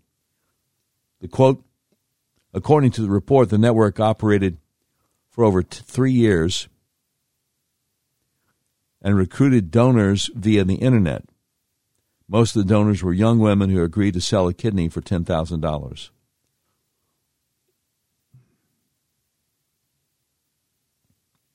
And there's more. Another quote from strategic-culture.org. The state of forced organ harvesting, as described by Bloomberg in 2011, implicated criminal gangs in Ukraine specifically, as have other reports. So many reports of organ harvesting operations, and they are just quickly dismissed. There have also been videos. They're also dismissed. This is not a Russia versus Ukraine issue. This is a humanitarian issue. And then from Medium.com, article entitled Human Beings Disassembled Like Legos. The quote, since February 2022, there's been constant information from Ukraine that large quantities of medical equipment, including containers for transporting human organs, are being delivered to units of the armed forces of Ukraine.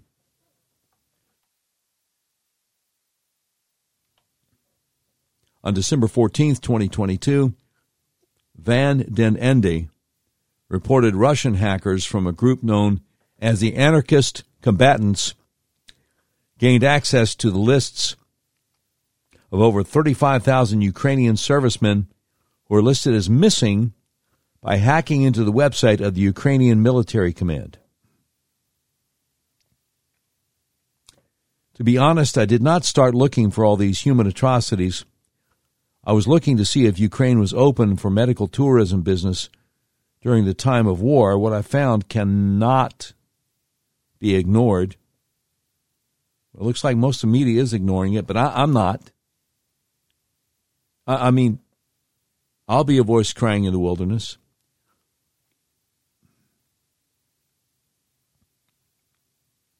Human trafficking. This also encompasses abuse and exploitation of children in orphanages. From Kyiv, Ukraine, April 16, 2015. Today, DRI released its groundbreaking report, No Way Home, the exploitation and abuse of children in Ukraine's orphanages, the result of a 3-year investigation into the country's egregious human rights violations perpetrated against its most vulnerable citizens. Children locked away in orphanages, institutions, boarding schools, and other segregated facilities. Ukraine remains one of Europe's most notorious sources of human trafficking. Since 1991, over 160,000 men, women, and children have been exploited for labor, sex, forced begging, and organ removal, according to a mid-2015 report for IOM. From the BBC article from November 22, 2016. Ukraine teacher tried to sell girl age 13 for $10,000. Quote from the article, they got this seller red-handed when she took the girl out of the boarding school, brought her to the buyers, and received money. UK Guardian article entitled The Stranded Babies of Kyiv and the Women Who Give Birth for Money. A UK Guardian article from June 15th, 2020. Subtitle, Lockdown Exposed the Scale of the Commercial Baby Business in Ukraine, and now women hired for their wombs are speaking out. The quote, he says other investigations involved allegations of fraud and even a human trafficking inquiry in 2016 after an Italian couple discovered in 2011 that the children they had taken home were not genetically related to them. He winds up, and Blue Canaries, whoever he is, says he's an unapologetic American. And then it says 2 Corinthians 1 through 11. And then it says, don't let your comfort zone become your kill zone. So we're going to check out that passage. But he winds up this thread saying, this is heavy stuff. My heart is aching now, but I give you this because I have been called to speak out about these things I believe are still happening. I needed to lay it all out for the people, the soldiers, and the children of Ukraine. Please pray for them. And indeed we must. All right, let's look up that passage because I've never read anything like this before. And I really respect whoever this is that has publicized all of this. And the 2 Corinthians 1 through 11 is something that he's posted on his Twitter profile. He hangs his hat on. The least we can do is read it. Paul, an apostle of Christ Jesus by the will of God, and Timothy, our brother, to the church of God that is at Corinth, with all the saints who are in the whole of Achaia. Grace to you and peace from God our Father and the Lord Jesus Christ. Blessed be the God and Father of our Lord Jesus Christ, the Father of mercies and God of all comfort, who comforts us in all our affliction, so that we may be able to comfort those who are in any affliction with the comfort with which we ourselves are comforted by God. For as we share abundantly in Christ's sufferings, so through Christ we share abundantly in comfort too. If we are afflicted, it is for your comfort and salvation. And if we are comforted, it is for your comfort, which you experience when you patiently endure the same sufferings that we suffer. Our hope for you is unshaken, for we know that as you share in our sufferings, you will also share in our comfort.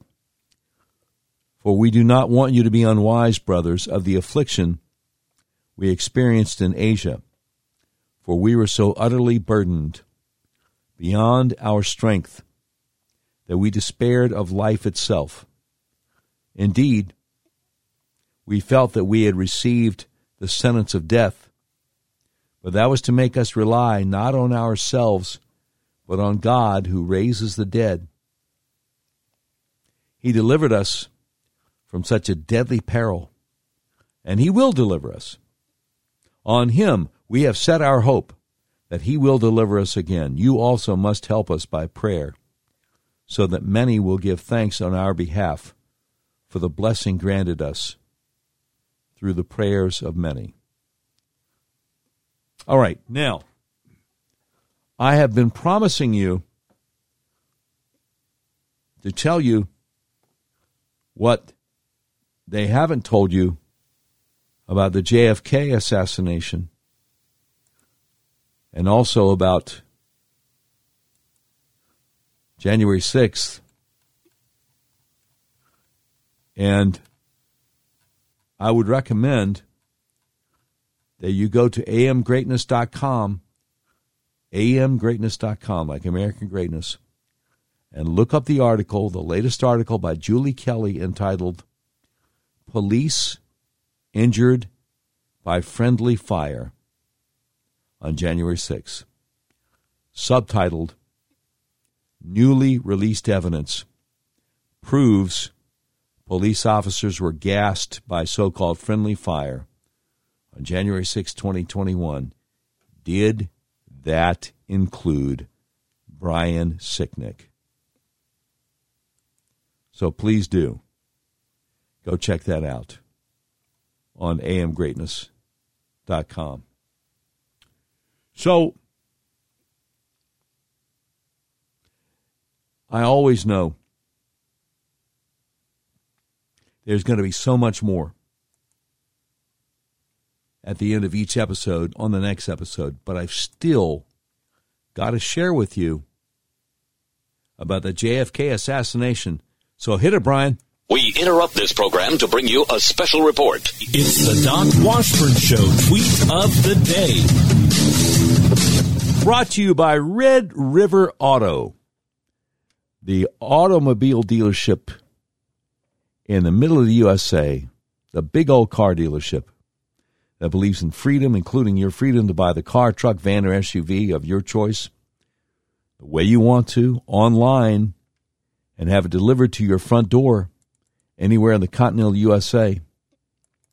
Today's tweet of the day is from Kyle Becker over Becker News. And he linked to Tucker Carlson talking about the deep state, the assassination of President Kennedy, and of all people, Richard Nixon. And it went something like this. And if you really want to understand how the American government actually works at the highest levels, and if you want to know why they don't teach history anymore, one thing you should know is that the most popular president in American history was Richard Nixon. Richard Nixon. Yet somehow, without a single vote being cast by a single American voter, Richard Nixon was kicked out of office and replaced by the only unelected president in American history. So we went from the most popular president to a president nobody voted for. Wait a minute, you may ask. Why didn't I know that? Wasn't Richard Nixon a criminal? Wasn't he despised by all decent people? No, he wasn't. In fact, if any president could claim to be the people's choice, it was Richard Nixon. Richard Nixon was reelected in 1972 by the largest margin of the popular vote ever recorded before or since. Nixon got 17 million more votes than his opponent. Less than 2 years later, he was gone. He was forced to resign, and in his place, an obedient servant of the federal agencies called Gerald Ford took over the White House. How did that happen? Well, it's a long story, but here are the highlights, and they tell you a lot. Richard Nixon believed that elements in the federal bureaucracy were working to undermine the American system of government, and had been doing that for a long time. He often said that. He was absolutely right. On June 23, 1972, Nixon met with the then CIA director Richard Helms at the White House. During the conversation, which thankfully was tape recorded, Nixon suggested he knew, quote, who shot John, meaning President John F. Kennedy. Nixon further implied that the CIA was directly involved in Kennedy's assassination, which we now know it was. Helms' telling response? Total silence. But for Nixon, it didn't matter because it was already over. 4 days before, on June 19th, the Washington Post had published the first of many stories about a break-in at the Watergate office building. Unbeknownst to Nixon and unreported by the Washington Post, 4 of the 5 burglars worked for the CIA. The first of many dishonest Watergate stories was written by a 29-year-old Metro reporter called Bob Woodward. Who exactly was Bob Woodward? Well, he wasn't a journalist. Bob Woodward had no background whatsoever in the news business. Instead, Bob Woodward came directly from the classified areas of the federal government. Shortly before Watergate, Woodward was a naval officer at the Pentagon. He had a top-secret clearance. He worked regularly with the intel agencies. At times, Woodward was even detailed to the Nixon White House, where he interacted with Richard Nixon's top aides. Soon after leaving the Navy, for reasons that have never been clear, Woodward was hired by the most powerful news outlet in Washington and assigned the biggest story in the country. And just to make it crystal clear what was actually happening, Woodward's main source for his Watergate series was the deputy director of the FBI, Mark Felt. And Mark Felt ran, and we're not making this up, the FBI's COINTELPRO program, which was designed to secretly discredit political actors the federal agencies wanted to destroy. People like Richard Nixon. And at the same time, those same agencies were also working to take down Nixon's elected vice president, Spiro Agnew. In the fall of 1973, Agnew was indicted for tax evasion and forced to resign. His replacement was a colorless congressman from Grand Rapids called Gerald Ford. What was Ford's qualification for the job? Well, he had served on the Warren Commission, which absolved the CIA of responsibility for President Kennedy's murder. Nixon was strong-armed into accepting Gerald Ford by Democrats in Congress. Quote, "We gave Nixon no choice but Ford," Speaker of the House Carl Albert later boasted. 8 months later, Gerald Ford of the Warren Commission was the President of the United States. See how that works? So those are the facts, not speculation. All of that actually happened. None of it's secret. Most of it actually is on Wikipedia. But no mainstream news organization has ever told that story. It's so obvious, yet it's intentionally ignored. And as a result, permanent Washington remains in charge of our political system. Unelected lifers in the federal agencies make the biggest decisions in American government and crush anyone who tries to rein them in. And in the process, our democracy becomes a joke. Now, you may have noticed that the very first person in the Trump administration the agencies went after was General Michael Flynn. Why Flynn?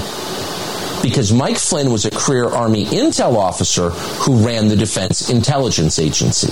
In other words, Mike Flynn knew exactly how the system worked, and as a result, he was capable of fighting back. 4 days after Donald Trump's inauguration, the FBI lured Mike Flynn into a meeting without his lawyer, concocted a series of fake crimes, and forced him to resign. So that's how things actually work in Washington. Let's stop lying about it. Joe Biden, meanwhile, whooped like a hyena when the Justice Department destroyed Mike Flynn. So there is, we have to say, a certain perverse justice in watching something very similar happen to Joe Biden himself 6 years later. Joe Biden does not deserve our sympathy. He's being shafted, but don't weep for him. And yet the rest of us do deserve a better system, an actual democracy. When people nobody voted for run everything, you are not living in a free country. Okay. Do you have any idea how much courage it takes for the man you just listened to go out there and make these points on a regular basis? You know, we need to pray for our country, but we certainly also need to pray for men like Tucker Carlson. Pray for his protection. You've got to understand They're very powerful people in our government that are incensed that he is telling the truth about them. And, of course, more often than not,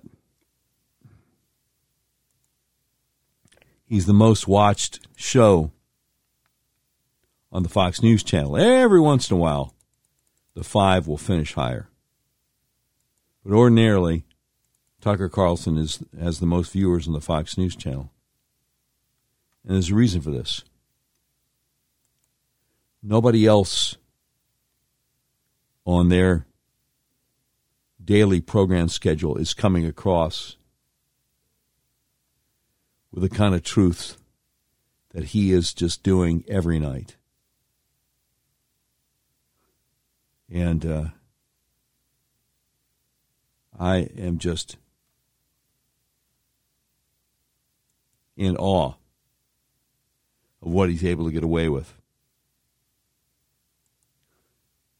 So, President Nixon told the CIA director, "I know who killed John." I didn't know he told the CIA director that. Now, I think I knew that 4 of the Watergate burglars were CIA. I think I remember hearing that back in the day, but I was a kid. You know, I didn't put 2 and 2 together. I certainly do now. Thank you, Tucker Carlson. God bless him.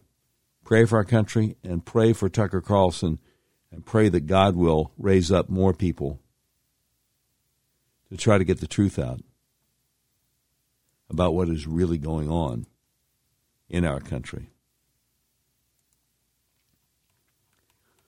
All right. You have been listening to episode 329 of the all-new Doc Washburn Show. The views and opinions expressed on the Doc Washburn Show do not necessarily reflect those of our advertisers, but they love us and we love them. Today's program has been produced by Tim Terrible, directed by Mick Messy. This has been a Terribly Messy production. Portions of today's show will be taken overseas and dropped. If you'd like a transcript of today's episode of the all-new Doc Washburn Show, simply peel the roof off a Rolls-Royce panel truck and send it to Mansour's Computer Solutions, 7th floor of the Ephemeral B. Smoot Building, Whitehall, Arkansas, in care of Sheriff Mansour Sempier X. Bound. That's the way it is.